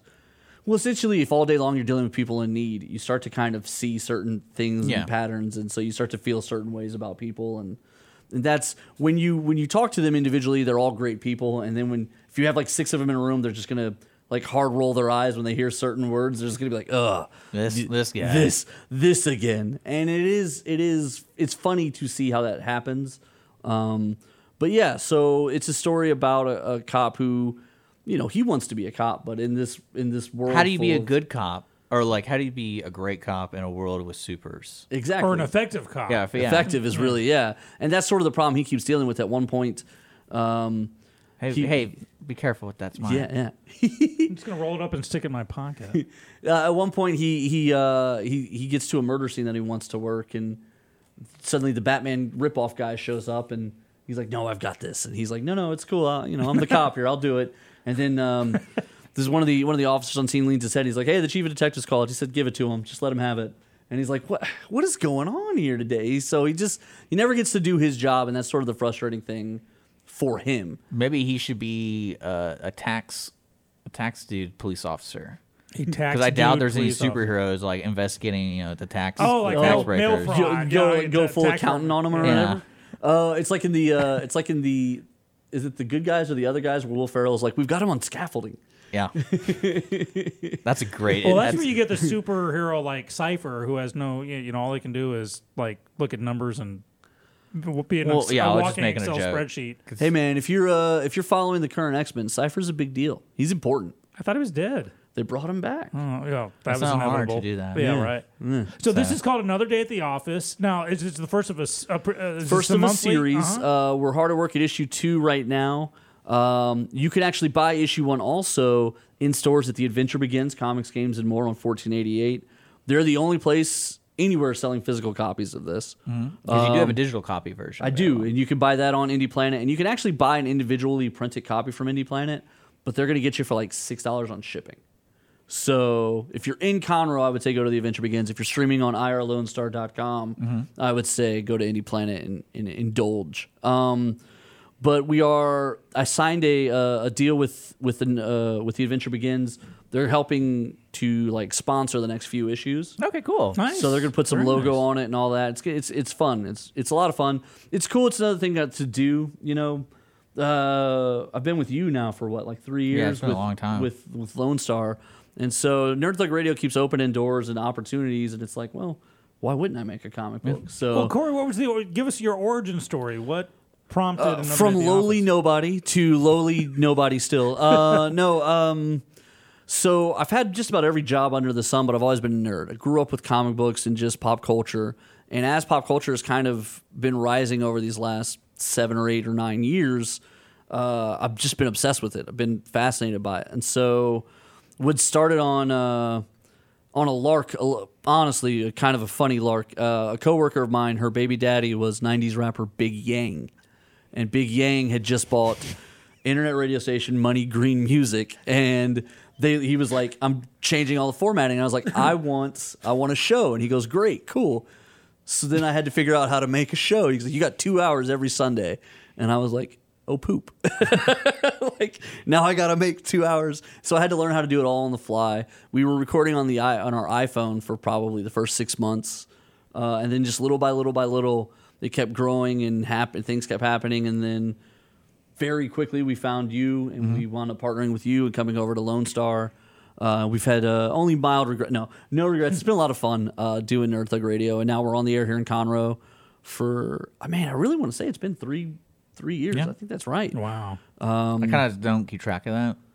You didn't remember I how don't long really we know. had our second anniversary. You didn't bring me flowers. Facebook bring didn't tell me. chocolates. Facebook didn't tell me. I depend heavily on Facebook telling me when big events in my life happen. Hurting on that So one. so Nico is our producer, my little brother, and he keeps track of a lot of the stuff. So he showed up about a month ago and was like, "Hey, we're on pace for episode 250," and I was like, "Wow, that's great!" And so we did 250 on Thursday last week. So Friday that aired, and that was kind of a weird thing to be like 250 episodes of this. It's insane. Wait till you hit like 365, and you're like, man, that's a full year every day. We potentially done 2 hours. Well, I get teased because I'm obsessed with Law and Order. Which one? All of them? The classic Sam Waterston. But I'll roll. Pre Sam Watson. Well, Sam Watson was there with George Zund. No, Paul Sorvino. Yeah, originally it's It was Paul Sorvino, George Zunda. Let's not worry about this. It's Chris. Who was Chris the Noth came in second season, I think. No, he's season 1 with the big dude, Paul Sorvino. Yeah. No, you're right. It is the first season. Paul yeah, Sorvino, George Zunda died. They brought in Chris Noth. That's right. At season 2. Okay, out of the rabbit, we're going to go down another rabbit hole. So, All right. Law and Order.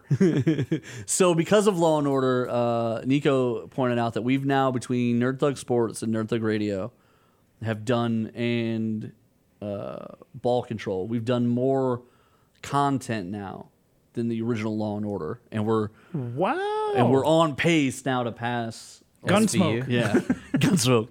Never The Simpsons though. Yeah. Well, congrats on that. That's awesome. I know. I was kind of impressed by that when he said that. Because at first he starts going down the list, and I was like, no. And then he goes, well, and then 40 hours of it. And I was like, oh wait, yeah, okay, yeah, that is adding up. Yeah, it is. It's weird to think that I've stuck to anything this long. Well, hopefully the comic book gets stuck. Or is it? Yeah. And let me ask you this: as the writer, have you written the whole thing? Have you outlined it, George Lucas, or is it more of like you're making it up as you go? Are you doing it like Tolkien, or are you doing it like? I've got Adventure Comics telling you what to write in that. Yeah, they pay me. No, I've got outlines for 12 issues. So the first year, and then they've got the script in front of them that they're drawing and coloring and lettering right now, and I'm working one script ahead of them. So I'm always like one script ahead. So I've got 3 in front of me. I need to. We've got a couple more pages, and then we're done with drawing issue 2. So then I'll give him the script for 3 at that point. So probably this week I'll start on the script for the 4th issue. Now, do they know what's in your favorite little imagination? No. About the upcoming No. episodes? This is actually from issue 1 to issue 2. I actually changed teams completely. Mhm. Everyone was kind of committed for one, and at the end of it, when I was like, all right, let's do another one, they were all like, oh, well, and that's the world of freelance. A lot of people will book other stuff, and they're trying. Freelance is really complicated because I also do freelance writing. You always are booking as far ahead as possible to keep your schedule full. And so, yeah, these guys were all kind of already, they were like, oh, well, you initially you said you just wanted to do one. I was like, yeah, but it worked. So let's do another. And they're like, oh, well, I don't have time now. So I had to put together a whole new team. You tell them make time. Yeah. You make it. Yeah. Man, if they lived close, I would like kick indoors. But I think my artist lived in I think Brazil. Dude, there's Fiverr.com, but on the dark side. On the dark side, yeah. So you can the pay, dark web yeah, Fiverr? you can pay them $5 to go kick in a door, and then you pay them another $5 to yell at them. See, the average person think go to Fiverr to have them draw it for you, but I like where you're going with this. Yeah, enforcing. You know, those Fiverr. Craigslist people are really creative. So, man, Craigslist. I haven't heard anyone mention it ever since they basically banned like prostituting. I don't think people even know what Craigslist and well, I think all what of them- happened was the marketplace on Facebook is more Crushed it's it. more, yeah, it's just kind of more intuitive to people touching things. I So think it's now like, if you say Craigslist out loud, people go, isn't that where rapists hang out? Yeah, what was that? Yeah, Wasn't it there a rapidly killer there? became the back page of the Houston Press, if you remember that. No, who remembers the Houston Press? The back page was a The only mainstay people, of Free Press is the only thing they remember, but no one remembers Free Press. I How know about the Houston Press festival? because Houston Press would put out like the largest free newspaper I've ever seen in my life. You mean like it was a large. huge, like it was heavy. like it was 312 pages. yeah, per but issue. it was also loaded with so many ads that I were like, well, this is a crime. This is like there were so many like call girl like bought ads in And the best of the best went on the back page, which was the back cover, and it was worth the price of admission. I just always wondered who was like the ad guy at Houston Press who's like signing these contracts where he's like, yeah, you can put that in my newspaper, no problem. And I was like, this is a crime, this is a crime, this is a crime. Here's a story. But before the listening audience, How many roses mistakes do you us, require? Before you think we're judging, actually, Dick and I will gladly whore ourselves if you are a lady of the night or gentleman of the night. And We have to be clever with it. I want it to be fun. We'll write original copy for you to help you. Because Because I always imagine workers of the night need to do kind of like carnival system where you get tokens. So it's like, hey, that's 5 tokens. Oh, that's like 2 tokens. Get around the exchanging of money, and you can do a really creative design on them and have a lot of fun with it. But Isn't that what they do at like Switzerland? I've never been, but like where they do those red light district buildings, I have no right? idea. That's what I would imagine they would do something like that, right? I think it'd be fun. I've never had to go to Switzerland to have sex, so It is a I long get flight. it right here in town. Well, Thank you very much. there's something for everybody in this world. There is Right. indeed. So this Another Day at the Office, issue 1 is at The Adventure Begins, which is around 1488. You should call the guys at Fat Ogre. I'm seeing a lot more comic Cadets. book stores opening up. It's a little weird, We got- especially here in Conroe. It's because the pop culture is it's now acceptable. And my dad used to tease me that I would tell him. I told him when I was a kid that like, listen, when my age group grows up, we're gonna do all of this over again. And he was like, because other age groups didn't do that. Mhm. They moved on to other new dumb things. But not us. We've now gone back and Ninja Turtles and He-Man and G.I. Joe. Yeah, it's and- kind of strange that there's a certain selection of old school stuff now being redone to like I'm talking about for like 6-year-olds. Yeah. And like who makes that decision? So like the Teenage Mutant Ninja Turtle things amazes me because somehow that crossed generations because of the live action Well, movies. my son's old teenage, Ninja Turtle stuff has now gone to his son. The stuff Yeah. that I would have to like throw elbows at Toys R Us to get hold of, the white Power Ranger gloves and the Yeah. Turtles van that got lovingly kept, got passed on to him. Well, now his son's playing with the same things and as if they're brand new. Yeah, and what's weird is like the characters haven't changed at all. Although I don't think they still do a white Power Ranger, probably for the obvious reasons. That's because they're afraid. Is that what it is? They're afraid. afraid, yeah. It doesn't just sound weird Well, saying out loud. they'll hang on until someone complains that Pink Power Ranger's a girl, of course, and they'll have to redo Let's it get from there. wild with it. I don't see why people just go full throttle on Chartreuse everything. Power Ranger. Like, let's just get crazy. Paisley Teal Power Ranger. Yeah. Did you see the Paisley? one of the funnier dies, and it's like Zoltan's racist, and he tries to make the black guy the Black Power Ranger, and he's like, you're the Black Power Ranger, and then there's another black guy, and he goes, and then you're the Black Power, and then no, I am, and then he goes, wait, are you just? Is that what's going on here? He's like, no, I don't see color. He's stuck at that point.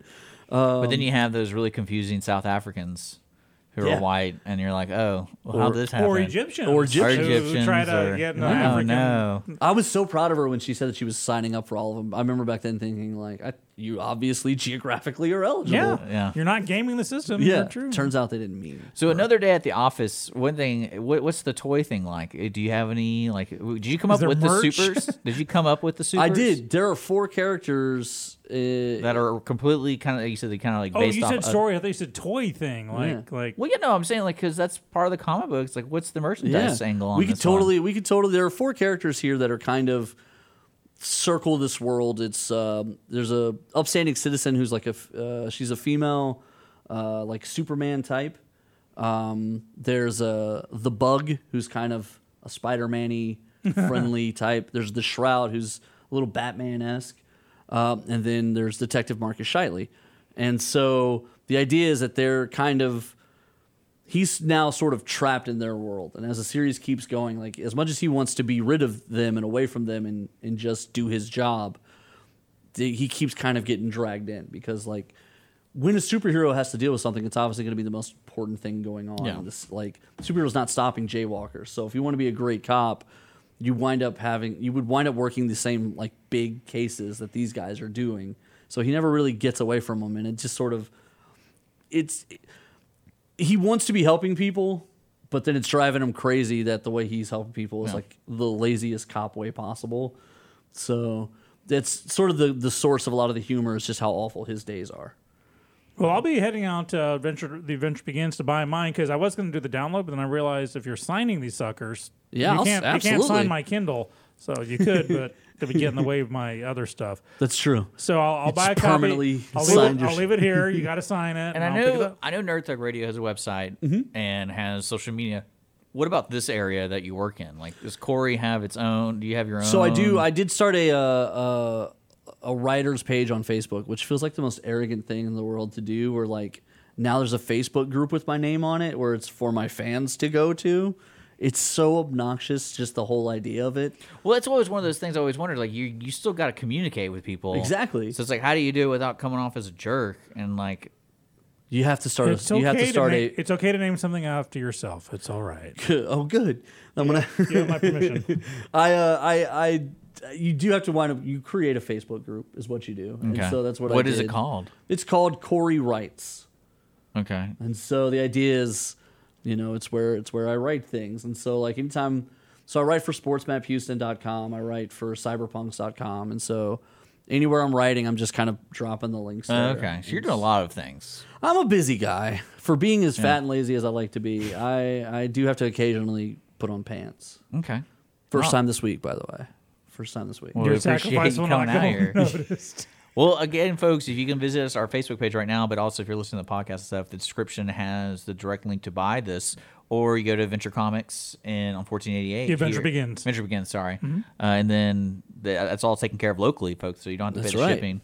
And outside that, yeah, we have Nerd Thug Radio posts there. You guys are on Monday, Thursday, and Friday at 2 p.m. And then y'all release a lot of content every week. We're So, busy. We try. yeah. We try. We like And- to stay busy. And if you're into that in sports and nerd, that's one thing I like is it kind of somehow today it's the same. Like people, Fantasy sports. Fantasy Yeah. sports has made it totally normal for weird numbers obsessed guy to now be weird sports obsessed guy. Yeah. I can see Makes it. sense, yeah. Which every athlete now hates too, by the way. Because And now then- they say at signings they get just as many times where they're like, "Hey, I needed you to score a touchdown in that game, and you knelt," and they're like, "I don't care." Like, Well, they shouldn't. Yeah, they're doing their own thing. If you're gonna play the game, play the game. Yeah. I always love those athletes who bet on themselves. To me, I think they should be totally allowed to do that. well, right. So like Pete Rose, keep him in because he bet only to win allegedly. But then how would you feel if the one time you find out that like, oh, I know my knee's kind of banged up, so I'm going to bet on the other team. Like now, that's the only reason you can't do it. But it is What I'm saying, I feel like there's an official channel you could go through. Be like, hey, MLB, I want to place a bet. Can y'all place it for me? So that way you know what I'm doing. I want to put 20 on me scoring 8 in the. Yeah. Okay. Well, it's the quotes, right? So everybody always goes to them for the quotes, but the reality is like, what are they supposed to say? Like, hey, do you think you're the best quarterback to ever play football? I'm like, Well, ever, yeah, of ever, course, ever, of course. Even in flag football, Right. the best. Because if they didn't think that, then what are they do? Like if they walked out and were like, well, I might be maybe the 9th best guy in the league right now. No, Well, what I love about that is there's always the controversy that's going to end up happening at one point. Like the LeBron thing with China is like, at one point, guys, just don't say anything. Yeah. And then people are going to forget it. And unfortunately for LeBron, he's trying to create this I'm the best player ever image. Well, he can't not say anything because I think Well, that's what I'm saying. he makes like $50 million a year out of China. Well, he goes out of his way to say things. Well, he And has to. Well, I meant more of like he had that show on HBO. Yeah. Like he goes out of his way to create, his persona, not just like Michael Jordan to me always seemed like he's the butthole off the court, but he brings it to the court. But Michael Jordan had the luxury that we didn't find out he was a jerk until decades later. Oh, I thought he was always everyone like No, the players knew back then, but nobody was going to say something bad about Michael. You didn't. There weren't people in post game and news conferences going, Michael Jordan's the biggest jerk I've ever played against. They were like, Michael Jordan's the best I don't know. ever. I heard that Larry Bird thing several times You before. you heard it now, but Larry Bird's been retired for. Oh, 30 I meant years. during the deal. I remember that was kind of the camp, the USA camp always. Oh had well, that was because Larry Bird was the greatest before Michael, so he's Yeah. not gonna. He's I he's like he's it. under I no dig oblig- it. I dig it. But yeah, if Michael Jordan was a star now, like we all know, like Kevin Garnett's one of the biggest jerks in the NBA, and we know that now because social media, there's no secrets anymore. So LeBron has to be the nicest guy ever, but he also has to always put himself out there, or he's going to be accused of being. Well, yeah, he didn't really do himself any favors. So No But one it- did. The it- China thing nobody- was the nobody ugliest. did. The China thing was a mess. I mean, I can't wait till it comes back again. It's gonna come back again. So that's the greatest thing. Have you heard it? It circled all the way around to esports. It was so big.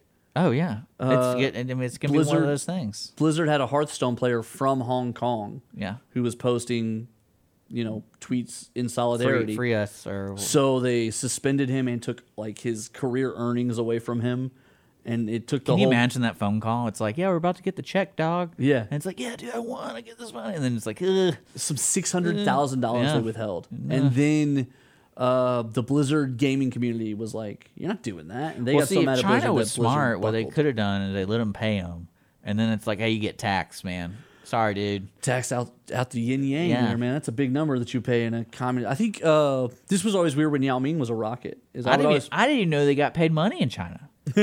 I thought it was all just for the party. It was just in a credit account. Yao Ming, 40% of his salary pre-American tax he gave to the Chinese Republic, People's Republic of China. And so it was weird to me that essentially the Rockets were just dunking a check into like communist China, but everyone was really thrilled about it like 15 years ago. And now everyone's doing it in one way or another. Now they are. Well, It's now all about how you tell people how you're doing it. That's Exactly. where people get pissed. Exactly. So how can people give you money? They can always just PayPal me. Okay. They can absolutely go to indieplanet.com. Some people don't want to do the sign up thing. IndiePlanet, to get the digital version, you do have to sign up. Oh, if I they hate want to that. just, I know, I do too. If you want to just email me, CoreyDLG@gmail.com. CoreyDLG. I'll shoot you the PDF. That's my way around the fact that my last name is complicated. After years of just Well, it hearing, sounds like a cool DJ name. After it years kind of of hearing does. guys like me just mangle Especially it. when you sign stuff, you just a core DLG. DLG. Every substitute teacher I've ever had has just gone De La, and I'm like, yeah, it's me. It's DLG. me. It's DLG. Just DLG. It's fine. Also, every time someone files me under paperwork, I have to ask them to check the D's, the L's, and the G's, because everyone will file it wrong. How they connect it all? Yeah, so they'll be like, Capital oh yeah, D, you were under little D. LaGuardia here, and I'm like, yeah, not my name. That's not me. Sorry, guys. That's not me. Don't take my money. Don't take my money, Blizzard. Yeah. That wasn't me. It wasn't me. It was someone else. Well, that's one thing. The word of the wine to those esports guys: get paid first. Yeah, Like- a lot of them wait a long. Like, Yeah, like, there was a bit of controversy about Fortnite where it came out that they pay people like in weird quarterly things. I but it's- believe it. But like, so if let's say you won a tournament in March, you would have to file your paperwork, and then a quarter would go. So like March is the end of a quarter, so you couldn't file until the second quarter. So then you file, and then at the end of the second quarter, they do an accounting like 45 days later, and then they start paying people, and they pay them in order of filing. So like, Well, yeah, they're totally paying other people off until they get like, oh, Yeah. I don't have your money. Sorry, dude. we're waiting on this check from so and so, but when we get it, you're next. Yeah, just get paid. That's all you gotta do. Yeah, it's crazy to me how the esports thing is like, oh, they want It's $1 million. picking up. We had those contender esports folks who opened up a shop on Spring Cypress or is it Cypress? Yeah, Spring Cypress. Spring Cypress, and they were talking At about Old when Louetta they Road. host tournaments, they have some organization does it for them, where like when you pay your entry fee, you pay it online, and then they're the ones that pay it out. So it's because what they plan on doing with that industry is there'll be contender esports shops around the United States, and they do like same time tournaments. So like, instead so of everyone's having in the same, yeah, so almost like online poker. yeah, online. I mean, I'm surprised they haven't really done it with like. See, that's always wondered to me, Sean. Like, they're talking about the gambling problems in video games today, where you put money for a chest, and that chest has a random like item in it. It's trading cards. Yeah, but like It's trading I don't cards. really understand how they haven't developed a system where like if I want to play online, play competitively, I can make like kind of like bowling. That's what I was telling them. Like people in bowling pay $15 every week for 32 or some amount of time, and they get paid out. Why esports people aren't doing that makes no sense to me. It's like It'll eventually once 'Cause if I once they know play- it's here to stay. It took forever for this is going to sound really weird for the copyright law to be updated for the longest time. It was the 1953 Copyright Act made it all the way through mimeographs, and you were about 10 years into the Xerox era before they realized there were different, opening that up. Same thing with contracts for the media. It was we're going to pay you for this film, but we're not going to pay you for the reruns or the DVD. And so, Yeah, it takes a long time for law and for contract to catch up to. Plus, there's good ideas in every industry. Like when you hear different groups how they do certain things, you're like, oh, well, that's way better than what we're doing. So like for nerd gaming, I think a lot of nerd gaming should follow like the NASCAR model, where they apply points every week to the different tournaments, but it's sponsors is where the money comes from. Well, NASCAR doesn't pay anybody. I think NASCAR pays a very minimal fee. Oh, you won Daytona 500. Here's a $1,000 check. Good job. But it's the sponsors who are like, oh, you won Daytona 500. Here's $1 million in free Doritos. And it's like, gross. Doritos? Bro, I would roll around in Cool Ranch. $1 million. I mean, I would roll around in so much Cool Ranch. No, what I would do is call Taco Bell. I'm like, oh, these Doritos. You want to make some taco shells? And then if that's, I don't know how they're made clearly, but you know, I'm just saying I got 14 tons of Doritos here. They won the Dorito taco shell, but not the Dorito nachos. Taco Bell, you missed a golden opportunity there. You know what's weird is their chips are real gross. Yeah. Yeah, So, you like- think they would be like, hey, this is a good opportunity to step our chip game up. Right. But they got to get rid of that first order of chips from 1982 still. So once that one's empty, Yeah. Someone made they'll that order- mistake of adding a couple zeros to the Yeah. order, and you're like, oh, What great. are we What are we going to going to do do? with 7 metric tons of chips? I don't know, man. We're good till 2000. Well, Corey, thank you so much for coming in. Guys, you can buy his comic. Another day at the office. On we have description in our stuff. We'll probably get Corey back in because you can clearly tell by the first hour we did not talk about the comic book at all, and which is great. Which gives you kind of insight what Nerd Thug Radio is about. It's a wonderful show. It's gonna be happening on 2 p.m. today on Lone Star Community Radio. Also, it's a podcast, so just subscribe to them on iTunes, Google Play, and other places. And yeah, you've been listening to Dick and Skippy in the mornings. We'll be back on Wednesday at our normal time, 9 a.m. We got Amy and Me coming in. They're local artists who will be performing locally here for whenever they do. So they're gonna be. They do that. They play at the corner pub, play other places. We're gonna have them in. They have upcoming concerts. Yeah, there you go. Thank you. You're welcome. You're listening to Dick and Skippy in the mornings. We'll be back on Wednesday morning at 9 o'clock.